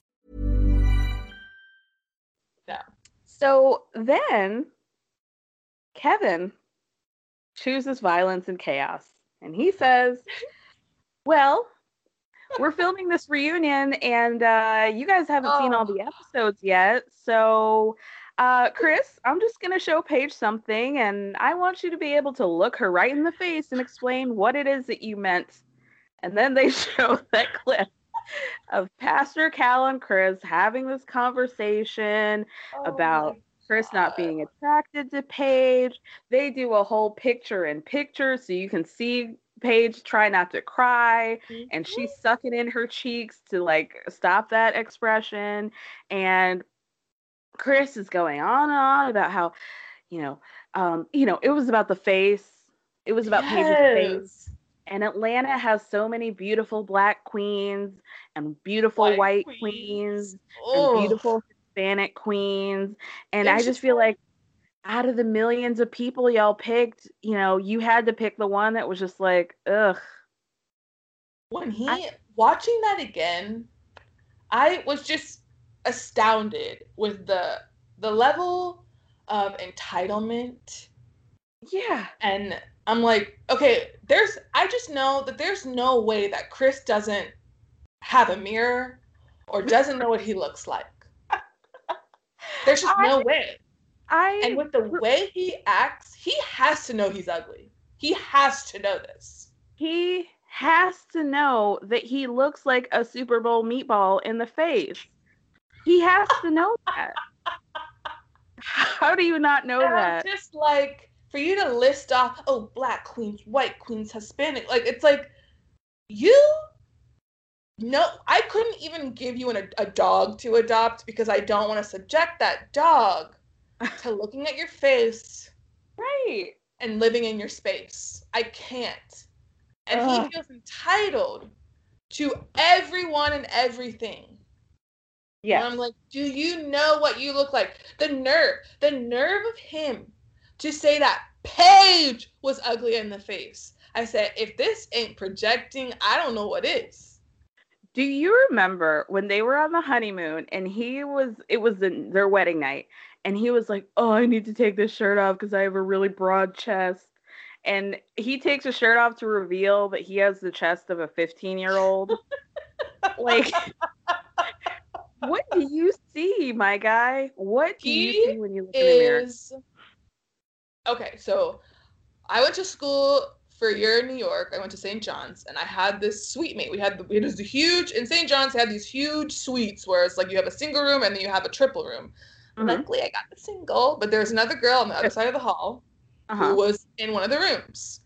And, I mean, she wasn't a cute girl. We can be honest here. She wasn't that cute, but her confidence was off the charts but people who understand and realize, you knew that this girl knew that she wasn't that cute. Mm-hmm. And so by her actions, and it's very similar to Chris, where she would talk herself up and be like, ooh, I'm this, I'm that. And I'm like, okay, but like a real confident person doesn't have to say all of this. And so Chris being like, ooh, my chest is just so broad, I gotta take this off. It's like, yeah, a normal person would be they would say something like that if they're making fun of themselves or, being self-deprecating and being sarcastic, but he truly meant that. Yeah. And so it made me realize, like, oh, he knows he's not cute. He knows. Yeah. And in his mind, the only way to convince everyone and himself is to give qualifiers and be like, no, it is broad. I'm going to say it, and it's going to become true. And that's not how it works. That's just not how it works. And that somebody probably said, like, oh, you little bird-chested bitch, when they broke up with him. and he's trying to get the head of the story. Oh, and absolutely. It's clear that, like, he is one of those dudes in Atlanta who thinks that to live in Atlanta, to be a Black entrepreneur in Atlanta means that you've made it, and that clearly he knows that he looks like ground beef. And so he tries to offset that by getting what he believes to be like the baddest bitch on his arm, because he always is using this term power couple. Yeah, but what it's it means is, like, I want to have tailored Steve Harvey suits, and I want to have a girl who looks like an IG model. And oh my like God. that's I'm actually spiraling because you've thrown out Steve Harvey and it's never even occurred to me. Holy shit. He lives by my think like God. a man, think like a woman, act like a man, or whatever that bullshit book he wrote is. Absolutely. Oh, Kara, oh my God. Yeah. That is his style icon. Mm-hmm. You know, I always say that people, usually you ask someone, oh, who's your celebrity crush? Like, who's your, girls? You go, oh, who's your celebrity girl crush? You go, guys. And people will usually give you someone that is like the highest, most elevated version of themselves. Mm-hmm. And so he's saying Steve Harvey. I'm like, wow, that's clearly what he's doing. Yeah. That's clearly what he's doing. For the white people that listen to this podcast, Chris is also a Rock Nation brunch guy. Oh my God. And let me explain what this is to you guys. So before the COVID, Jay-Z used to have these like Rock Nation brunches where he would have like the Kevin Harts and like the movers and shakers in, the Black celebrity world. And there'd always be just like a bunch of cigars and Douce. And there's this like infamous video where Kevin Hart is like talking to all these men about how like, well, we're the kings and you guys need to make your own future. And how are you writing your own story? And I'm going to leave you with this. It's all this like fake philosophical bullshit of, people who are wealthy, who feel like they can tell people who are not wealthy how to just live your best life. We all have the same 24 hours in a day. And so there are these jokes on the internet about how like there's guys like Chris who will say, if I had the choice of getting $100,000 free and clear and having a summit with Jay-Z, that I would choose a summit with Jay-Z because he's some like wise whatever. And that is a Rock Nation brunch personality. Like, I hate Chris. You're so right. I honestly, wow. He would die. He said that. Yes. No, he saw the discourse on Twitter and he said it. He said that shit. Wow. I can't stand his ass. I really can't stand him. So they have to get Paige's reaction to her just being like every bit of her, whatever is left of her self-esteem being destroyed by having to watch this ugly ass man call her ugly. Miss Feely, basically. She's so beautiful, the nerve. She's so beautiful. It disgusts me. The nerve. Me. The nerve of this man. So Paige says, it broke my spirit. It's devastating. Nobody wants to hear that they're undesirable by their partner. Okay, he's not your partner, but no. Okay, fine. But okay. And then Kevin turns to Chris and says, there are going to be a lot of women, especially Black women, who were upset by what you said. So what would you say to Paige's family about the things that were said about her on the show, especially in the later parts of the season? So Chris says he wants to repent to everybody, church words, for the negative comments that he made that were physical in nature. And did he say that he did apologize to her family, or he wants to? He wants to. Okay. Mm-hmm. I heard that he did, and I'm like, that can't be right. No. I heard that he wants to. I want to apologize to her family. I said, okay, so you haven't. Okay. Thank you. So, then he says that what he said was ugly. It was pure arrogance. He's embarrassed by it.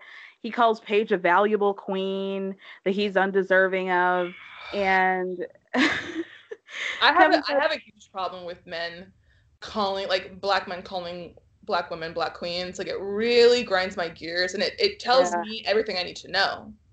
Don't call me a queen. Don't you dare. Because honestly, you're the same person who will call me females. You're the same type of guy.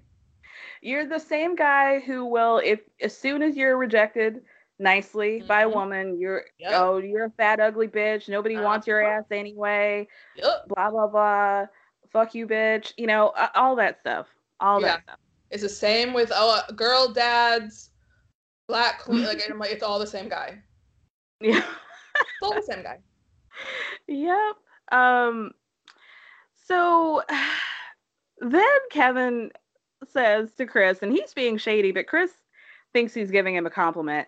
And he says, you know, I have to say that you have some interesting answers, and it feels like you have some great media training. And Chris is like, thank you.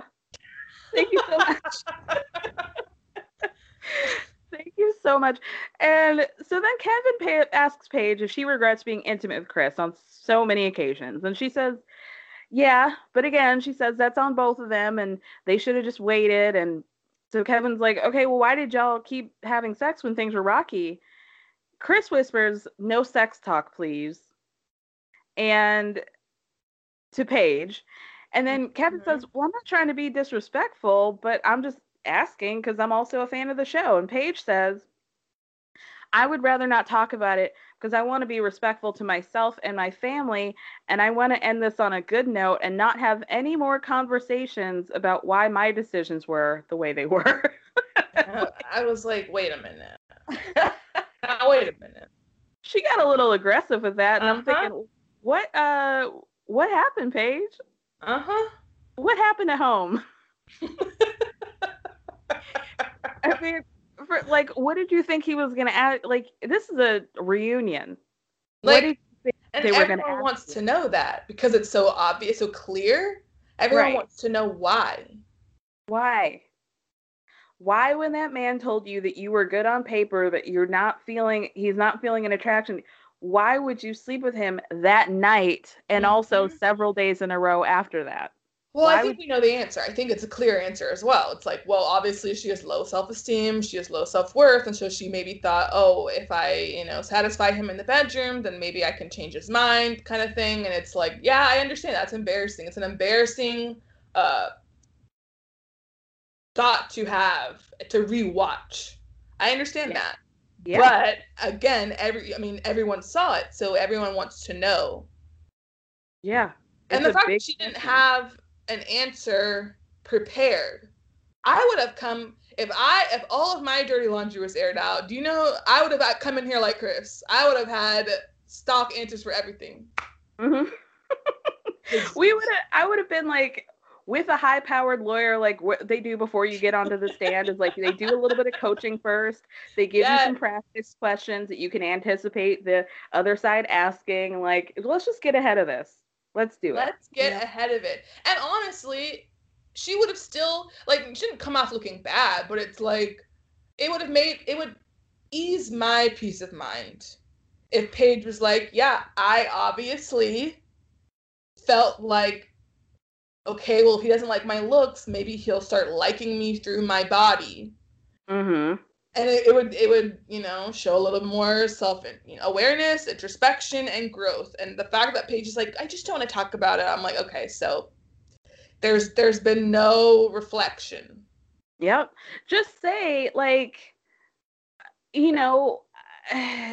I knew something wasn't right. We weren't clicking because she has said as much, but she really never gets deep into that aspect of she felt something was weird from the beginning. Yeah.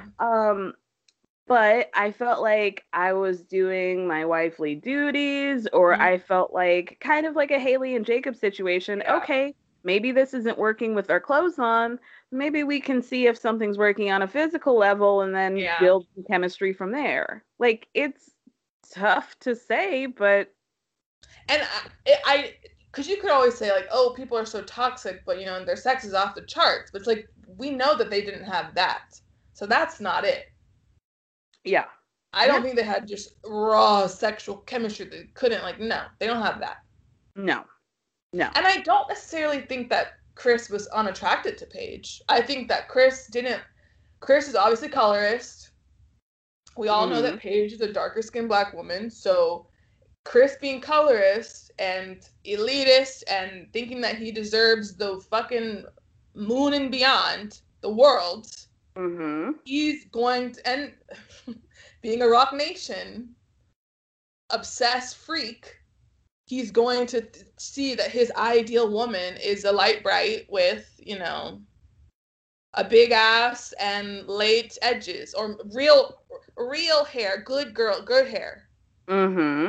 And Paige didn't fit those qualifications, and so I think that it was more that, because Paige you cannot sit there and look at Paige and say you're ugly. That's just not. She's not. Yeah. But if you're looking for, you know, Beyonce, if you're looking for biracial, Paige is not gonna fit that mold. Not at all. Not at all. So I think that it was more that he's colorist and he had this idea of who he wanted to be with, and Paige obviously didn't fit the mold. And so he almost was like punishing her for that, for being paired up with him. Yep. And wanting to batter her self-esteem. Like he felt like he had the right to make her feel like shame. Yeah. You know, like if somebody found his Twitter or something that there would have been a lot of comments that he made. Oh yeah. I'm not even going to get into it, but I know exactly what you mean. I know exactly what you mean. Yeah. Because and he's definitely the type of person who has a past where it'd be a real, oh boy, that is colorist. Yep.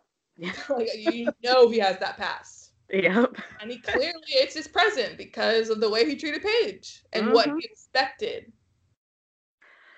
Ah, Jesus help us. So Kevin turns to Chris and says, so when did you find out about Mercedes being pregnant? And then Chris and Kevin look at each other like that gif of, you know, Diddy looking at that guy. Like staring back and forth at each other. Like, okay, is this what we're doing? Yes, it is. Yeah, we're going there. We're going straight there. So Chris claims that he found out after the wedding day about Mercedes being pregnant, and he never would have gotten married or walked down the aisle had he known that. So let's talk about this, okay? You guys, absolutely.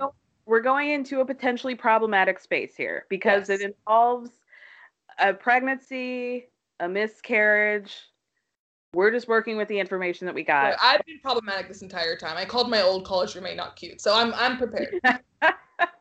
But I don't think it's unfair because Paige did mention in her conversation with Pastor Dwight that she did not even really believe that Mercedes was ever pregnant. And I think that to me, it points out, Paige, you're extremely smart. Your gut feeling was telling you something wasn't right. Mm-hmm. And so if Paige's gut was saying, I don't even believe it's true, I believe Paige. I believe Paige. I think it's not unfair to say. It's not. That if Chris was in a situation where he genuinely wanted to get back together with Paige, and he had found out that Mercedes had a miscarriage prior to them filming Decision Day, if he really wanted to get back together with Paige, that is a conversation that he would have told her privately, and they would have tried to get back on the right footing from there. You don't bring this up on Decision Day in front of everybody. I just thought that was really weird. Well, and I also think if this woman is pregnant, that's going to be the first thing that I'm going to want to see. A sonogram. I'm going to want to hear about the appointment. I'm going to want to hear about all of that. Right. And remember that time when Paige said that? Remember that time when Paige said that Chris told her that they were having an appointment on a specific day, but then they ended up not going? Mm-hmm.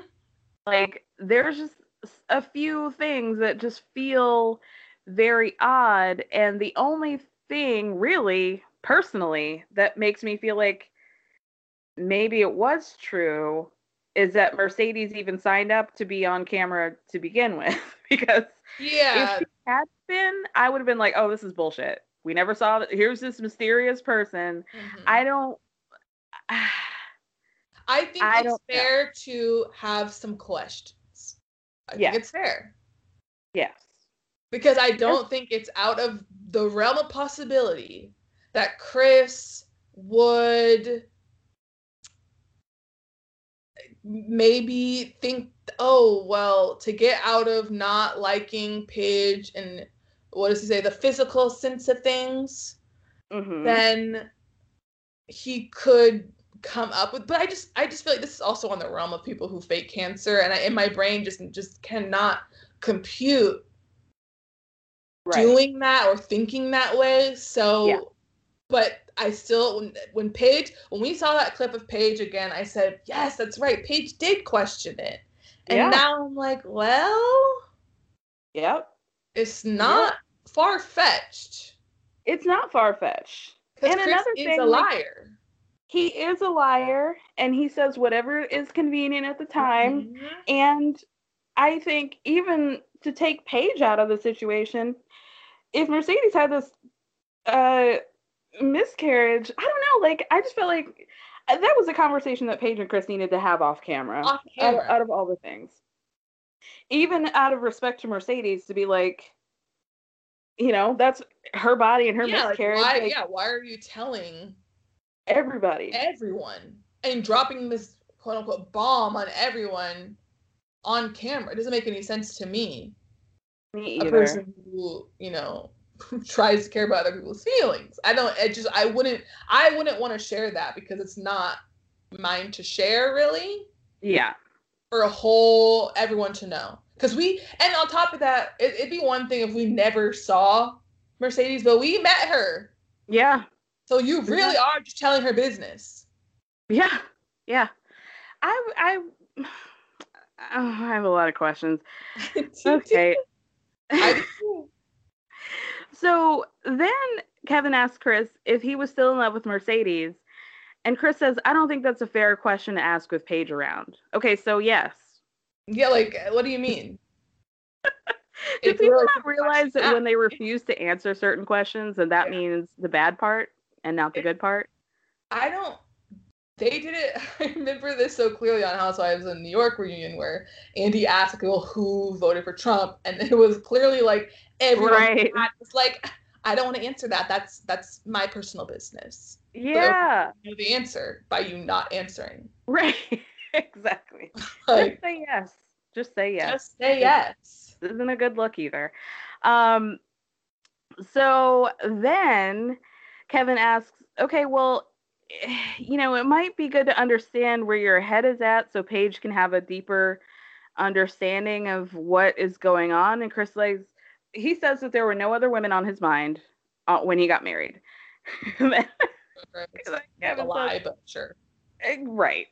Kevin says, Chris, you bought a Mercedes for Mercedes. So does she still have that Mercedes? Chris says, well, I'm sorry, I'm not going to answer that because, you know, I don't want to relive that moment with Paige. I'm like, okay, so it got repoed. Right. So it got taken away. Okay. Why are you at the reunion? Neither of you know what a reunion is? You're going to have to relive moments. That's the whole point. And for him to say, you know, a car is a car. What? Right. He doesn't have a Mercedes. He doesn't have a luxury. I think he may have had like an Acura or something, but you're talking about how... Wait a minute. Do we even know if he did buy her a Mercedes? True. Who's to confirm that he actually did buy that car? Right. I want to see the deed. I want to see a contract, a lease agreement, because you know he leased it. Oh, for sure. I just have so many questions, and to act like this is the moment where he's trying to like save Paige from any sort of heartbreak, like too late. Yeah, so Kevin was like, you could have got her like a Hyundai. I love how black people talk about like the lesser card, it's always a Hyundai. Always. You could have got her a Hyundai or something. Why is it always Hyundai? I don't know why it cracks me up. Yeah, and then Chris says a car is just a car. But again, it's like, okay, well, that's a better car than you even have for yourself. So not really. Not really. So then Kevin brings up the conversation that Paige had with Pastor Dwight. And Pastor Dwight read him for filth, but he was honest. Like, I don't really think Chris is ready for marriage. I met him, I've known him for years, and when we first met, he was engaged to somebody else. You know, then that's the point where Paige says she thinks that Mercedes might not even be pregnant because she hadn't seen a test or anything. And Pastor Dwight says something about that, like, you know, like, I feel if you were to find out that Mercedes was pregnant, that would be different. Like, I think Chris might come back to you if that happens, which was sort of a prediction. An accurate one. Yeah. And then Kevin asks Chris how he feels about that. And he's like, well, you know, I was more disappointed with Pastor Dwight. And he keeps talking about, like, the gatekeeping that needs to happen when you talk to somebody else's wife. Paige is not your wife. That is, I was screaming that the entire time. I said, wife? You didn't even treat Paige like your wife. He didn't even treat her like a girlfriend, a person he was dating. A person he respects. Wife? Drake? What do you mean? What do you mean? The only time he wants to talk about respecting his wife is with regard to Pastor Dwight. Yes. That's the only time it comes up. He's mad at Pastor Dwight because Pastor Dwight came in and was messing up with his plan. He came in and went to Paige, and he wasn't in on the manipulation, and he was trying to talk some sense into Paige. Yep. And that is the last thing that Chris wanted. Yep. Because Pastor Dwight told the truth, but all that Chris understands is Pastor Dwight threw me under the bus because... Called him a traitor. Yeah. Huh? Excuse me? I mean, nothing Chris does is defensible. No. So why... I know why he expects people to defend him, but it was the fact that he told the truth, which Chris perceives as like a betrayal, but also a betrayal of their friendship. But really, it's just like, I lost my thought. It's that Chris was not there to control the situation. No, not exactly. And he's not in control of what Pastor Dwight was saying about him. Pastor Dwight, basically, he doesn't like to be told about himself. He doesn't like to be told about himself ever. And if you're talking to someone that he's trying to manipulate, I mean, obviously he's not going to like that because he's not there to combat it. And we saw it when Pastor Dwight showed up. Anytime he started to speak truths, Chris would talk over him. He would get riled up. He does not want to be told about himself. Exactly. Because, you know, if Chris had had the opportunity, or Pastor Dwight had come to him and said, hey, I'm going to be filming the scene with Paige, or we're going to have a conversation or whatever, he would have done a full court press defense of all of his behavior to get Pastor Dwight on his side and to try to convince him that whatever happened between them is Paige's fault and that he's a good guy, he's a man of God, and whatever. He's a variable he cannot control, and he doesn't like that. Yeah, and he thought that he had this person on his side when he realized that Pastor Dwight was not going to just go forth behind him all the way. That's when he's like, oh, you gotta go. Yep. Could not take it. Then Kevin asks Chris, because I don't know if it was like fully addressed on the show, but Chris clearly like didn't fuck with Pastor Dwight after that moment, but he asks if they've mended their relationship, and Chris says, I'm not really in a place to do so, and it's going to take a lot of work. And Kevin says, all right, well, let's get to that place, Pastor Dwight. Come on down. I died. Paige's face was like, oh, here go hell come. Like, damn, I got this cute dress, and now these dudes are about to get to fighting. And Lindsay, when I tell you I fucking passed out, that Pastor Dwight comes out in the exact same suit. Exactly. But a lighter color, just a lighter shade of blue. So they all shop at, like, come on. Shoe Barn, what is it? Men's Warehouse. Men's Warehouse. There's this place in Houston. I think it's called, I can't remember what it's called, but anytime my brother had to like go to a function, it is where all of the black men would go get their suits. And you walk in there, there's Stacey Adams everywhere. The plaid is popping. I mean, it's just everywhere. And I know they got the suits from the same place. I just know it. I mean, it was the exact same print. Yep. The same fabric. It killed me. But Pastor Dwight had the vest underneath and the matching tank top. And he had, I don't know what those things are called, but it's like not a button, but a pin that like it has a chain attached to like another little charm. Oh Lord, like you couldn't tell him anything. He was ready for brunch in Sunday service. Look, that killed like the exact same suit. And they're both buttoned up. Oh my God. That was so funny. Oh, that killed me. So he sits down and Paige is panicked. Pastor Dwight says, Kevin asks him, what would you say about your relationship with Chris? And he says, my relationship and my intention with Chris has always been to be a spiritual mentorship sort of situation, to give him guidance about what he needs. And Chris pulled back from me, and I felt like Chris wasn't trying to receive what I was trying to say, so I gave up. But then Chris says that they were actually friends. And it's like, okay, well, that's your first disconnect, because Pastor Dwight did not consider you to be a friend. He was trying to help you. Like, and you didn't want to hear it. He's your advisor. He's not your friend. It's so much like, because you watch Floribama Shore. Absolutely. It's like Gus and Jeremiah. Like, Gus expects Jeremiah to treat him like his brother. Kara, I could rant about that for days.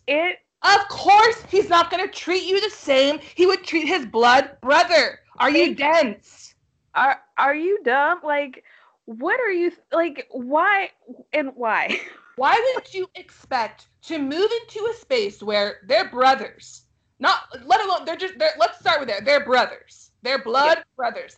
And on top of that, not only are they brothers, they're closer in age, and they were homeschooled together. So they were each other's best friends. Why would you, a stranger that you had known for a year when they moved in, why would you expect to become best friends and brother status after a year?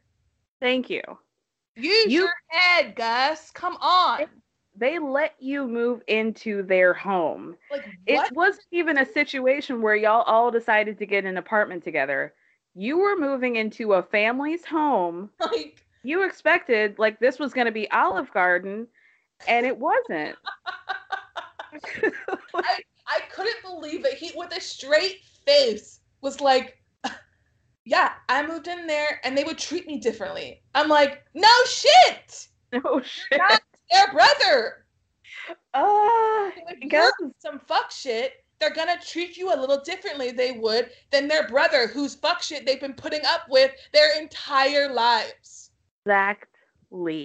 Exactly. What are you talking about? Gus? You have a brother. It's not like you don't know. You have siblings. What are you saying? Your act sister was ready to beat Candace up because you ran away for stealing a hair dryer. I can't. And I know Gus has a lot of issues and it's dark and I get that. I respect it. But also he's so fucking annoying and entitled.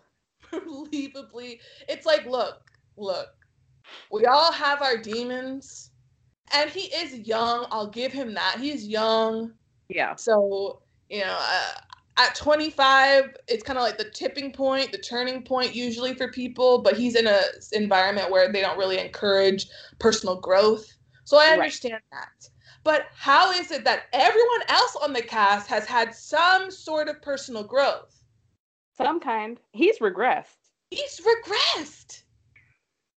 weird. It's like not only is he on his fuck shit that he's always been on, but he's digging those heels in. He wants no part of an awakening, no self-reflection, nothing. Everything is on Jeremiah. I'm like, you're not his brother. It's really that simple. Who cares if he and his brother had a fist fight? They're brothers. Sorry. That was the hot gossip. What was that? Everyone was like, okay, and the way he was like, wow, I bet you guys weren't ready for that information. And they were like, okay. Okay. He thought he said, oh, guess what? He and his black brother, they got in a fight. Can you believe that shit? Are you? Yeah, I can. He really said he thought he said something. Oh God. Okay, let's go back. He thought he had a smoking gun that two brothers fought. Right, and that was like gonna cause the rest of the cast to turn on Jeremiah. Like that again, he fought his brother. Right, a guy who doesn't even live in the house. Oh, girl. Okay, let's go back. So, for hours. Truly. It's such a good show, you guys. If y'all are watching Florida on the Shore, it's great television. And you need to start from season 1 because they're like Gus is the dark energy now and kind of always has been, but not much. But there's a certain person named Courtney who I have never known a darker energy, and so you need that backstory. Yeah. The moment from the first episode when she pissed on the black woman's bed, I said, "Oh, this is really dark. We're going right in." Right. How do you live in a house, a large beach house, and say, you know what? I'm not going to choose the toilet. I'm just going to piss right in somebody's bed. Mm-hmm. And not her bed, which is right next to it. No. Candace's bed. Candace's bed. Oh, so this is how it's going to be. Okay, got it. Yeah. And this is going to be the last point, but it must be said. I think that everyone is overlooking the fact that the whole reason why Jeremiah and Gus are beefing originally, Gus will, if you hear Gus tell it, it's because, Jeremiah kicked me out with no warning. I just came back to all my shit on the curb. Yeah, I can understand how that's frustrating and angering and you're hurt by that. But no, that's not what started all of this. No. What started this is a night in their beach house. Nilsa, one of the roommates, brought a man over from the club who had the nerve, the fucking nerve, to say that, and I'll wait, Florida men ain't shit. Yes. Which we all know that. That's not news. No. He's from Tennessee, so he was like, Florida men ain't shit. And you would have thought that he looked Gus right in his eye, in his cornea, and said, Gus, fuck you, fuck your mom, fuck your dad, fuck everyone. All he said, Florida men ain't shit. And Jeremiah, let's remember, Jeremiah, also from Florida, didn't care, continued to eat his pizza. But Gus said, excuse me? was ready to brawl within seconds. And what is literally like Jeremiah just went outside with that guy? No, he didn't even step foot outside. He was like, they were ready to box, and the guy was like, "What the fuck, you short stack?" Just popping it off. So he walks outside, and Jeremiah is like, "Ugh." So he puts down his slice and gets up and is like, "All right, let me go check out what's happening." So he walks in the direction of the front door, which is where the guy just was ushered out by security. Yes. And Gus is like, "You step out that door, we're done. You're a bitch," but going off. And Jeremiah's like, "What the are you talking to me?" And that's where the entire beef started. So funny. And nobody mentions that. No one talks about that. It is ridiculous. And no one brings it up. No one says, "Hey, but like, you did start this for no reason." It's wild. The same way I was going crazy. The same way when they were like, Candace like, "But you stole my hairdryer. You stole my hairdryer. You're mad at me." And they're like, Kodai, love him, but I'm like, this is the stuff that makes me angry. Where he's like, "You look at his hair. Of course he had it. Of course he needs it." I'm like, no, this is not a time to joke. Yeah, Kodai and his both sides. He joke on Gus's side right now. We're not making light of this. Oh, right. The fact that Gus was like, "Why didn't you just ask me for the property of yours that I stole?" What do you mean? Of course, because he had the nerve to even say it. He was like, "I mean, why didn't you ask me for it? You see my hair, like obviously something was happening." It was just a moment of like, am I on fucking Mars? I don't understand reasoning. I don't get it. I have to come to you with respect to get my property that you did not ask to take back? Is that what you're saying? Like, okay. Like, okay, so if this is how you're acting right here, I can imagine how he was acting in the house with Jeremiah and his brother. Exactly. And then mad that they didn't, side with him. Crazy. Ugh, girl. I know. Okay. So I would just like to state that Pastor Dwight has abandoned whatever eyebrow or eyeliner pencil that he was using to try and shape his head and used it for his beard. Did you see the very obvious line? He has a full beard. Why are you trying to create a whole line of what? It's like filling in the beard to make it super just dense. And then trying to create that sharp, he's wearing. I mean, of course, he and Chris dress the same. He has the little pins and I guess I always call them cufflinks for like the actual buttons, but they're not that. I don't know what it's called. I know what you mean. What is that? But I don't know. But he's wearing that, so of course he's trying to like edge up his beard to a point of like lunacy. Like we can tell, like you're spraying Con Air. what is it? Oh, the name. But you know what I mean. Like we know what you're spraying in your face. Have you heard of a beauty blender? They're so cheap. Like if you're gonna tell a lie, at least tell a good one. Please.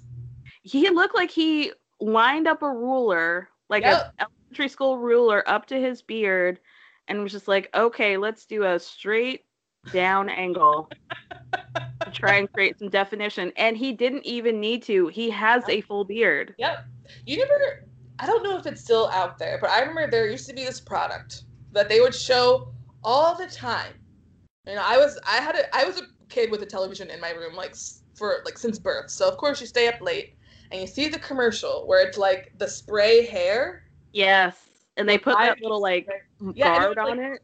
Fuzzy, like it's like a weird spray that would turn a little fuzzy. That's instantly what I thought of. Yeah, I thought his beard. Because it was so dark. It was like black. Yeah, I'm like, that's not your hair. That's not your hair. Is not even that color. Thank you. Okay.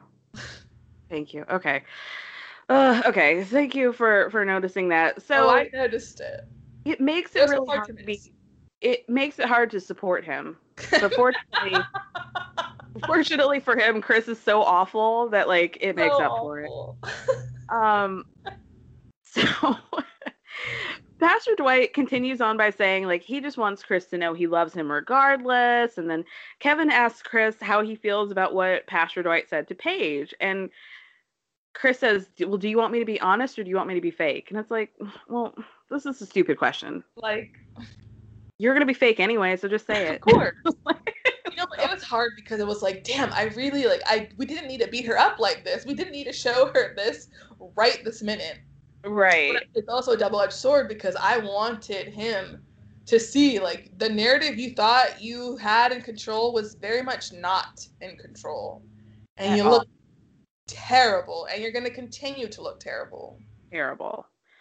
Ugh, Lord. So Chris says he thinks what Pastor Dwight said was a bunch of BS because he considered him a friend and a brother, not a mentor. And, you know, if you're going to have a conversation with somebody's wife, you need to have a conversation with the person that introduced you because it's inappropriate. And then Chris says the reason why he's upset with Pastor Dwight is because he felt like Pastor Dwight was trying to make Paige feel good by putting Mercedes down. So what? Like, that's the problem? That's your problem? Like, first of all, I don't really feel like that happened. No, it didn't. Absolutely did not happen. This had nothing to do with Mercedes. What do you mean? He was literally just telling her truths about you. Yeah. Like nothing. No one was even really talking about Mercedes like that. At all. I distinctly remember Pastor Dwight saying, you were better than Chris. Mm-hmm. You were better than him. So I don't know why we're bringing Mercedes into this at all. And but, you know, I feel like he did that before too. Like he used Mercedes. I don't know exactly, but I remember him during the season using Mercedes. Yes, he did, and I can't really remember why that was. You're right, but he did. He did. And it's like, no, I can't remember talking about her. Yeah, you're right. It was very weird. Like. She had nothing to do with this, but okay. Nothing to do with it, and you're bringing her into this.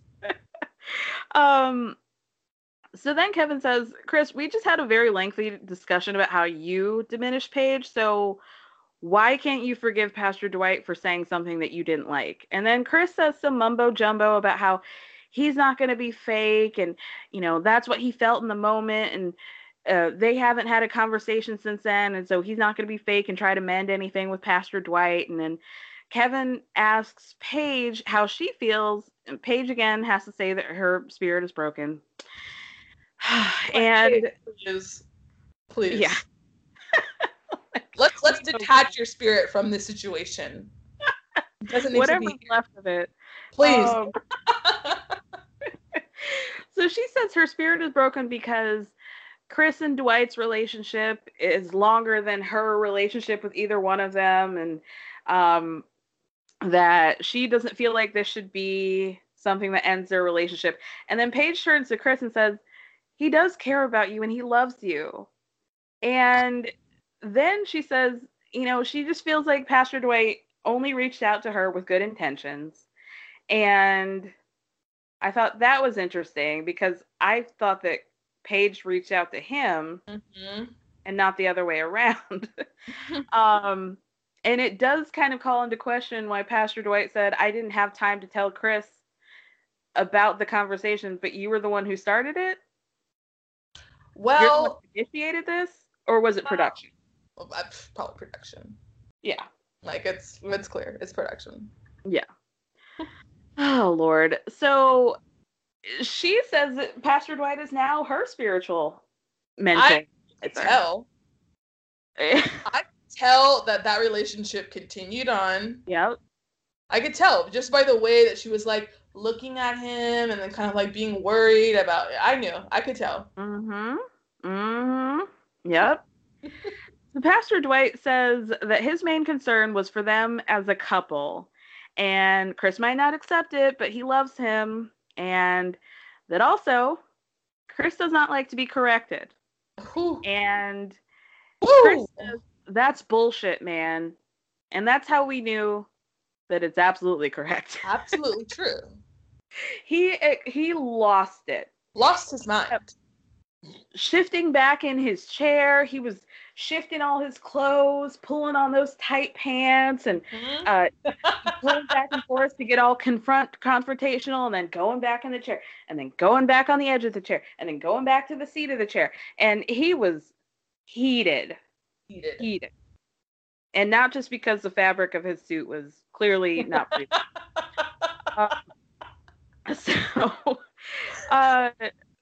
Pastor Dwight says something about Paige. Chris gets all hot under the collar. Kevin's trying to calm him down and says, we've been able to have some beautiful conversations so far, and you've handled them really well, and I just don't want you to stop, and like, don't let the anger eat you up, because Pastor Dwight's here to help you and not be an adversary. So Chris says, with all due respect, I'll take the help of Pastor Cal. I noticed he didn't say Viviana or Dr. Pepper. Oh, yeah. I noticed that very much. Yeah, I'll listen to Pastor Cal. But Pastor Dwight, I ain't got nothing for him. And so Pastor Dwight's like, that's fine. Chris turns to him and starts yelling it again. We can't really understand what's being said because they're all talking over each other. And Pastor Dwight tries to explain that he understands what Chris is saying about speaking to him first, but he didn't have time to do that. Chris interrupts him again and says, well, that's why I don't give a fuck about anything you have to say. And Pastor Dwight says, I told you to stop cussing me.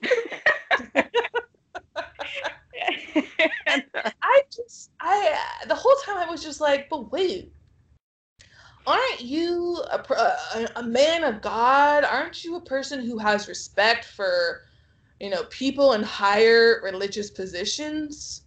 Right. The way you're speaking to him doesn't make sense to me. It does not make any sense at all. If you are, all your dad's a pastor, you were a pastor at one point, you alleged that your whole family are religious people who, not even just religious, are actual leaders of churches. But this is the respect that you pay him. And for doing what? Meeting with a woman who you shat on for weeks? Doesn't make any sense to me. Right. The only time you want to invoke respect towards Paige is when it was with Pastor Dwight. That's the only time. And because Pastor Dwight was an unpredictable variable in his plan. Yep. Oh, Lord. So and a man's wife, obviously viewing Paige as just a possession. He doesn't give a fuck. He does not give a fuck. Not a single one. Chris says, we can get it cracking, bro. And then Paige stands up and is like, oh, no, stop, please, no. Please, no, my spirit. I would have been like, oh, okay, we're doing that. I would have moved out of the way. Right. I'm going to stand in the middle of it? No. Yeah, I'm not about to mess up my dress with all this hair dye and foolishness. Stuff. It'll stain forever. So will not take that out. Hey, not that just for men hairspray. No. Kevin's on the screen yelling at Chris why are you doing this right now? Kevin's like, all right, let's just take a break. Chris walks out screaming about how Dwight is a disrespectful ass motherfucker, how if he has an issue, he needs to come out to the parking lot. You need to come out to the parking lot. The episode ends with Dwight going in the opposite direction of Chris. And Paige standing there with her hand around her neck like, oh, I can't take my problem with Paige is that she started moving as if she was going to follow him. And I said, Paige, stop following him. You know she is. You know Stop she's going to follow him. Following him. She's such a dumbass. A dummy. I'm like, you got to stop following him out on these tantrums, these rants. Because the most embarrassing thing to do is to stomp out and have no one come after you. Yep. And then you gotta walk back in looking like a damn fool. Right. But you're gonna follow him. He's gonna get exactly what he wants. Yep. Come on, girl. Come on. That's what she's gonna do. She's gonna take her, pretty little thing heels and go out in that parking lot and look stupid again. And look stupid. So I'm glad, because honestly, Kevin said, okay, y'all just wait here. Because if he hadn't said that, she would have followed him. Mm-hmm. No questions asked. She would have followed. Yeah. But he said, no, wait here, and we'll see. Ugh, Paige. Okay, so it seems like next week is going to be a continuation of Chris and Paige and Pastor Dwight. And then also Haley and Jacob. And then they did tease a couples all get together. The whole cast is going to get together. I feel like I saw a little bit of Eric saying something to Paige about how we all felt for you or something like that. Do you think that Chris is going to show up? And also, do you think he's going to get into a fight with Eric? I think, well, here's the thing. Chris doesn't like to be challenged. So it's hard for me to believe that he's going to show up, but I think that he will show up essentially because he needs to have the last word and he needs to control his own narrative, or he thinks he's controlling it. So if they're talking about him without his, presence, he's not going to like that. He essentially shows up to everything. Yeah, it's late, but he shows up. That's true. Just like this, he showed up at the little thing after decision day, late, but he showed up because he wanted the last word. Right. Yeah. So I think he'll show up. Oh, I hate him so much. If he's not escorted off. Right. For wanting to fight his pastor. For talking to Paige. Oh, girl, do you think... I don't know. I just don't know, girl. I don't know. I don't know. The shelf life of all these relationships is quite small, quite short. Agreed. I don't know. Vincent and Brianna probably have the longest, but I got my eye on them. I don't know. Me too. But Claire and Ryan, I don't think it's gonna make it past this year. I just don't. I would be shocked. I would be too. Have you looked into their social media at all? No, I haven't. Okay, because I had a listener who wanted to get into the social media of it all. The only person who I know her Instagram account is Virginia. It's at meet_Verge_. Mm-hmm. It seems pretty basic. She has dyed her hair black. That sounds about right. She's dyed her hair black. Okay. Now I see that Clara has changed her name to Ubre officially. Oh God. Okay, I'm on Virginia's now, and it is very black, and it also has quite the extensions. Uh-huh. How dare you leave out the extensions, Kara? It's awful. Like, clearly she got these done for free. Obviously. And I'm looking at I'm looking at her hair and the extension. I'm looking at it. Mm-hmm. It's so clear. Yeah. Okay. And now I'm looking at this girl who did her hair, and I'm thinking, oh, baby, if I saw your hair, I would say no thank you. Oh my God. It's awful, right? It's shocking. It's her. Shocking. If you guys want to know hers, it's Sydney Bennett. Sydney with 2 Y's, so SYDNEYY Bennett, BENNETT.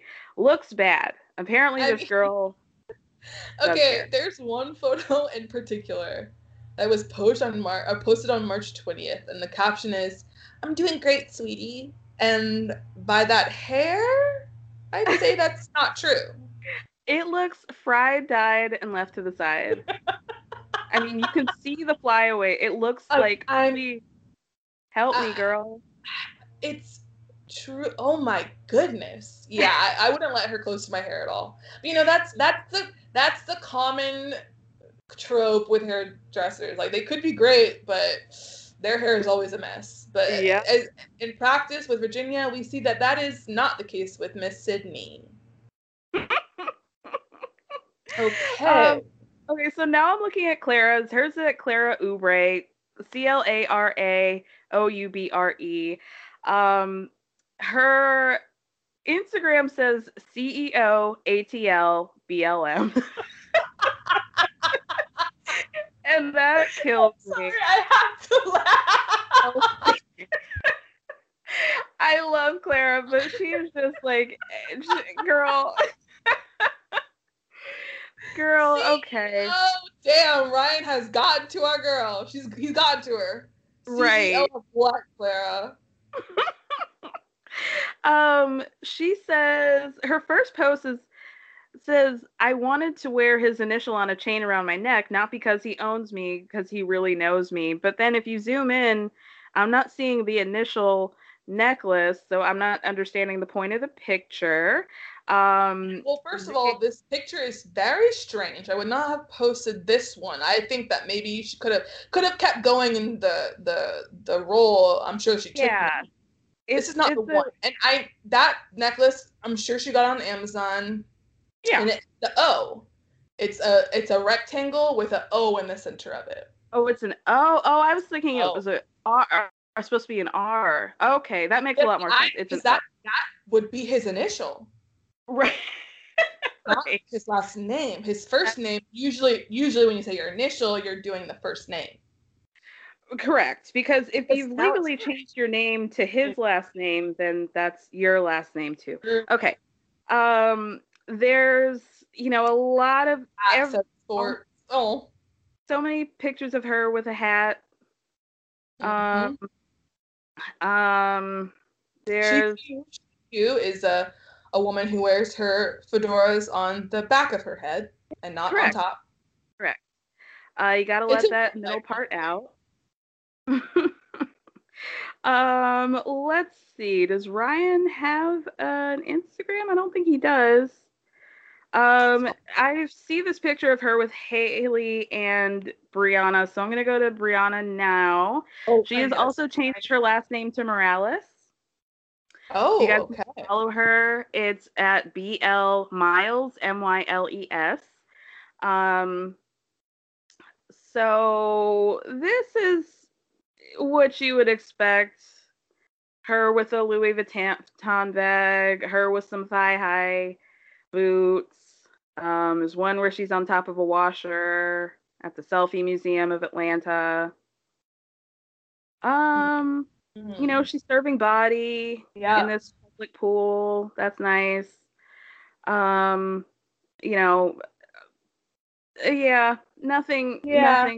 super exciting there. She looks really good in like this black boot. I'm like, this is sitting so right with me, this look. I do like the black boot and the hat that's not showing her edges. Yeah. Clara, just so we know. Just so you know, Ryan does have it's just Ryan Oubre. He does have one. Oh, he does. Okay. Yes. What is he giving with it? He's giving workouts. There we go. Yeah. Yes. Painfully average at fitness. Okay. The video of him dancing with Mishka. Shirtless. There's a lot of CrossFit videos. Okay. There's really no videos. Okay, wait. So the first, he has, I guess, a photo of Clara that's a reel, but I guess it's only a reel because there's music attached. And it's CEO, my love. What a memory to last a lifetime. No one will ever know our love story because it's ours. It's a moment in time that we'll hold on to that no one else can have. No camera, no TV, no one else. Just us. The only way we would want it.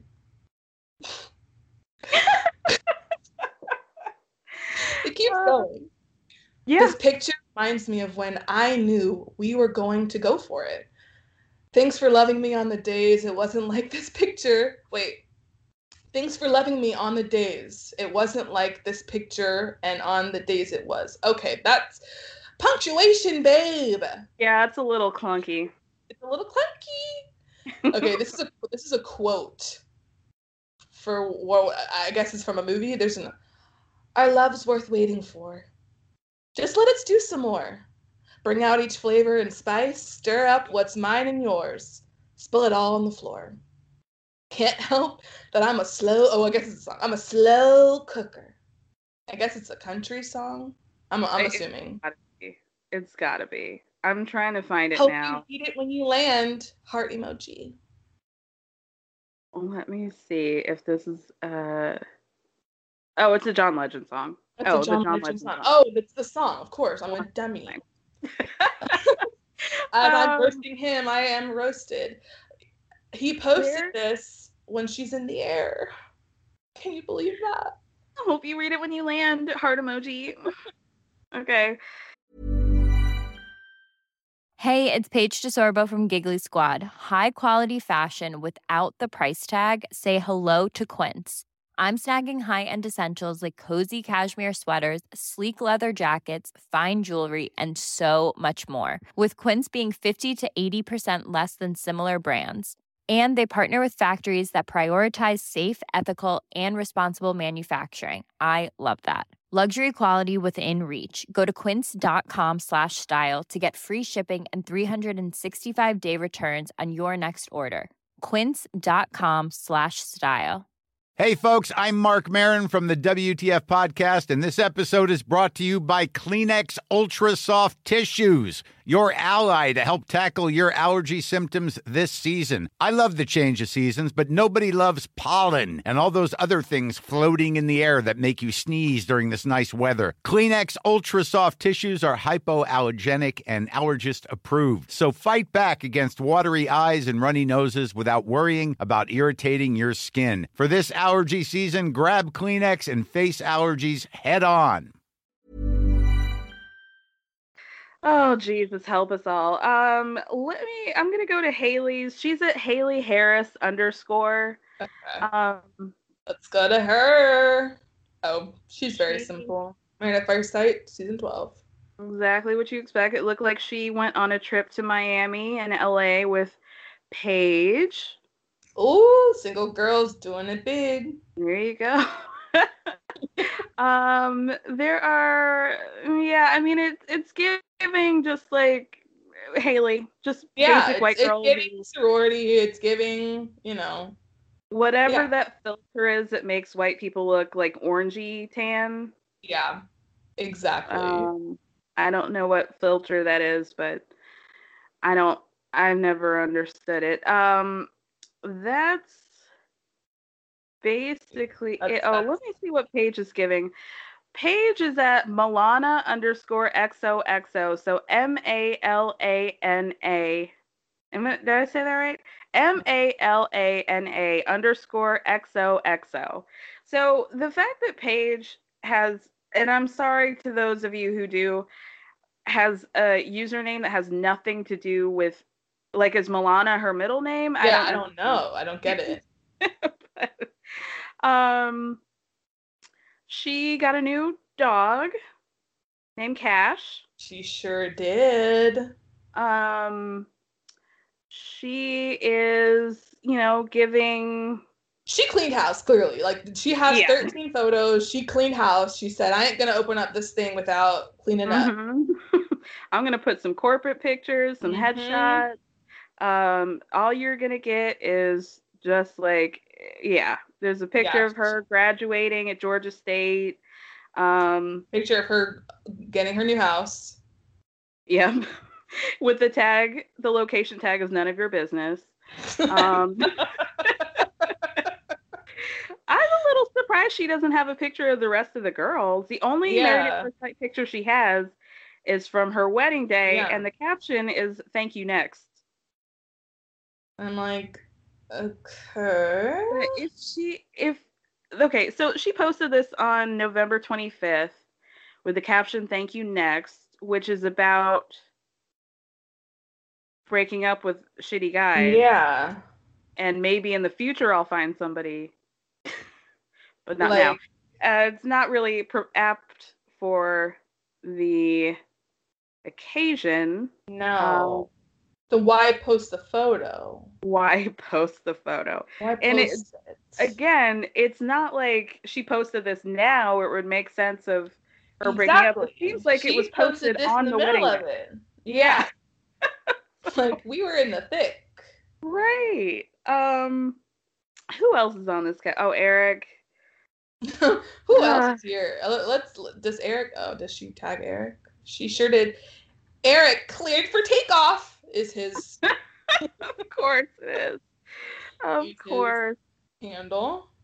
Got a picture of Rocky. Rocky side-eyeing the fuck out of him in this picture, as he should. Rocky does not look like he wants to be anywhere near his new father. Not one bit. He looks truly miserable. There apparently was an 80s themed birthday bash that wasn't filmed or didn't make a cut. So we see a picture of Haley and Eric in Virginia. That's interesting. Oof. They said, "Oof, this is bad. We can't even air this." Right. So boring. Can't be aired. Right.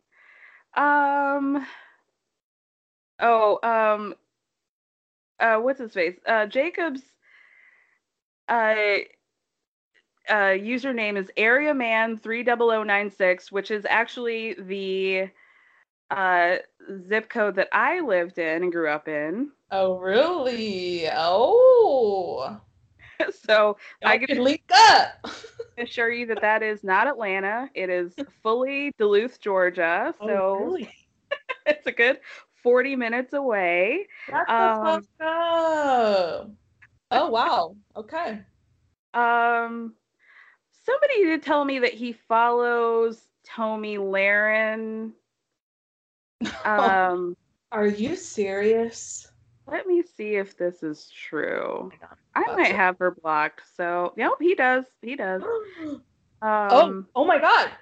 I just TRU, and it's Trump Winery, Trump Store, Trump.girl, the political memer. Oh, okay. So it says it all. Okay. Yeah. Okay. The hashtags. Oh my God. The hashtags that he looked up, and in addition to Married at First Sight, are InfoWars, Alex Jones memes. Shut. I don't know what Boring Company is, but I'm sure it's a very cursed area. Yeah. This is like Elon Musk stuff. Yikes. Yikes. Thank you. Okay, and then he also oh my God.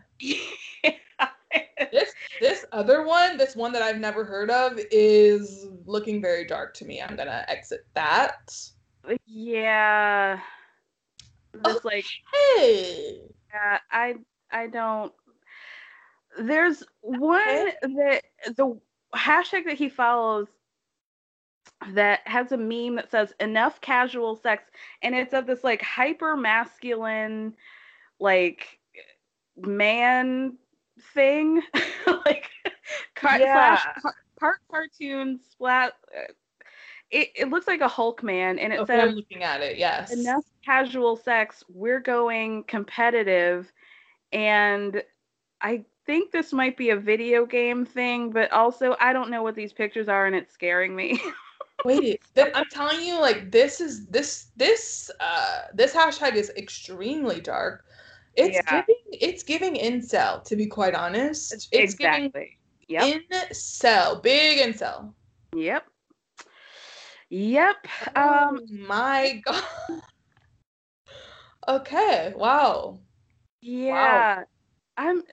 Are we seeing anything from Chris? I know. I want to find his so badly.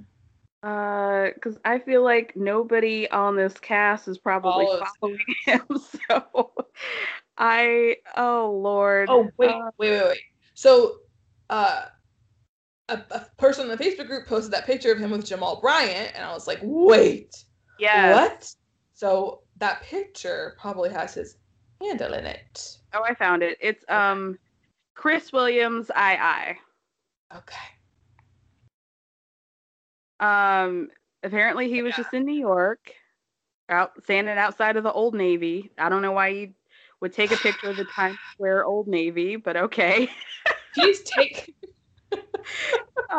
here's a picture. He's taking these pictures like he is some huge, oh my god, CEO. Like, my gosh. Yuck. He's smoking a cigar. He thinks he's the shit. His other picture from 4 days ago was the caption, "As soon as I got salad, I spent it all on dressing. French to be exact. That ball man was impressive. Hades Slimane leathers." I mean, just pictures of him in a double-breasted suit. Yes, he loves a double-breasted, and I'm like, sweetie, that's not your portion. It's not for you. He's got one button, but it's so tight that it's like scrunching up the top. I don't get it. Like, I'm looking at the arms. I'm like, it's too tight. I'm looking at your shoulder blade. It doesn't fit. It does not fit. And a real rich guy would go, oh, this suit doesn't fit anymore. Let me go get more suits. But I don't think he's that wealthy. So he's wearing what he has. No. There's one what do you call it? Boomerang of him, or I guess it's a reels because it's playing music, but it's a boomerang of him standing on a table, or excuse me, on a chair in tight white jeans and just looking like, doing what appears to be a celebration dance, but he has no personality. Yeah. And the caption is, "When you hear it's finally over." Yes. I think this was at the Bachelorette. Yeah, it must be. I think I see the blow-up doll behind him. Yep. I think that's what. So he's trying to be shady. So many videos of him with a cigar. Mm-hmm. Okay, so then he does post a picture of Mercedes hospital band, and he says, this was from March 7th. "I wrestled with this, but here it goes. August 2020, I found out some of the greatest news I had heard ever. I would be a dad. Even though this was the case, it was unfortunate given circumstances. I just wanted to be the best dad I could be. It was the most confused period I had ever experienced. My family was happy because there was going to be an addition to our family. Well, during the latter part of October, Mercedes would complain about stomach pains that gradually got worse. So on October 28th, we rushed her to the hospital. Because I wasn't the husband, I couldn't go to the room due to COVID, but after time, I managed to get to the back. When I got there, I was met with cold silence. I found out she had a miscarriage. I had never gone through this before, so I didn't know what feelings were normal and what was abnormal. All I know is that it felt like a funeral. We were devastated." Yeah, I mean, that's bad. But then he does explain the timeline, and he says, "Not that an explanation is owed, but I do have my chart documents that detail the day the pregnancy results came back from the doctor on August 31st of 2020, and all the paperwork regarding the miscarriage on 10/28. That's... Wait, I'm confused by this timeline. When did the season end? Like, when did they shoot the final decision? I guess maybe... So if they've been together for 6 months, 8... So let's say they got married in August, since that's when he would have found out. Yeah. And that's when he would have told her. September, October, November, December, January, February. So maybe they filmed the reunion in or maybe they filmed the decision day in February? No, 2 months. Okay, 2 months. So yeah, I mean, it would have basically lined up because they're only there for 8 weeks. So he's saying that basically she was pregnant the entire time of the 8-week experiment until she had a miscarriage at the end of the experiment. I mean, fair enough. Yeah. Fair enough. I hope he asked for permission before I know, that's what I'm saying. I'm like, why is he posting all of her business? Right. With her last name on it exactly. and stuff. Okay. There's a picture of him with Giselle and Jamal. It says, I'm their adopted son now. Congratulations on the opening of their new restaurant that we saw on the show. Where the daughters got to be... Oh, so he was there. That's so funny. He also has one in front of his Subway. Several, yeah. Okay, well, a couple. On the weekend of my grand opening for my now closed Subway, as of March of last year. It's like, okay, so you're trying to qualify it that it was COVID related and not because you didn't have money, right? And because you were a terrible boss.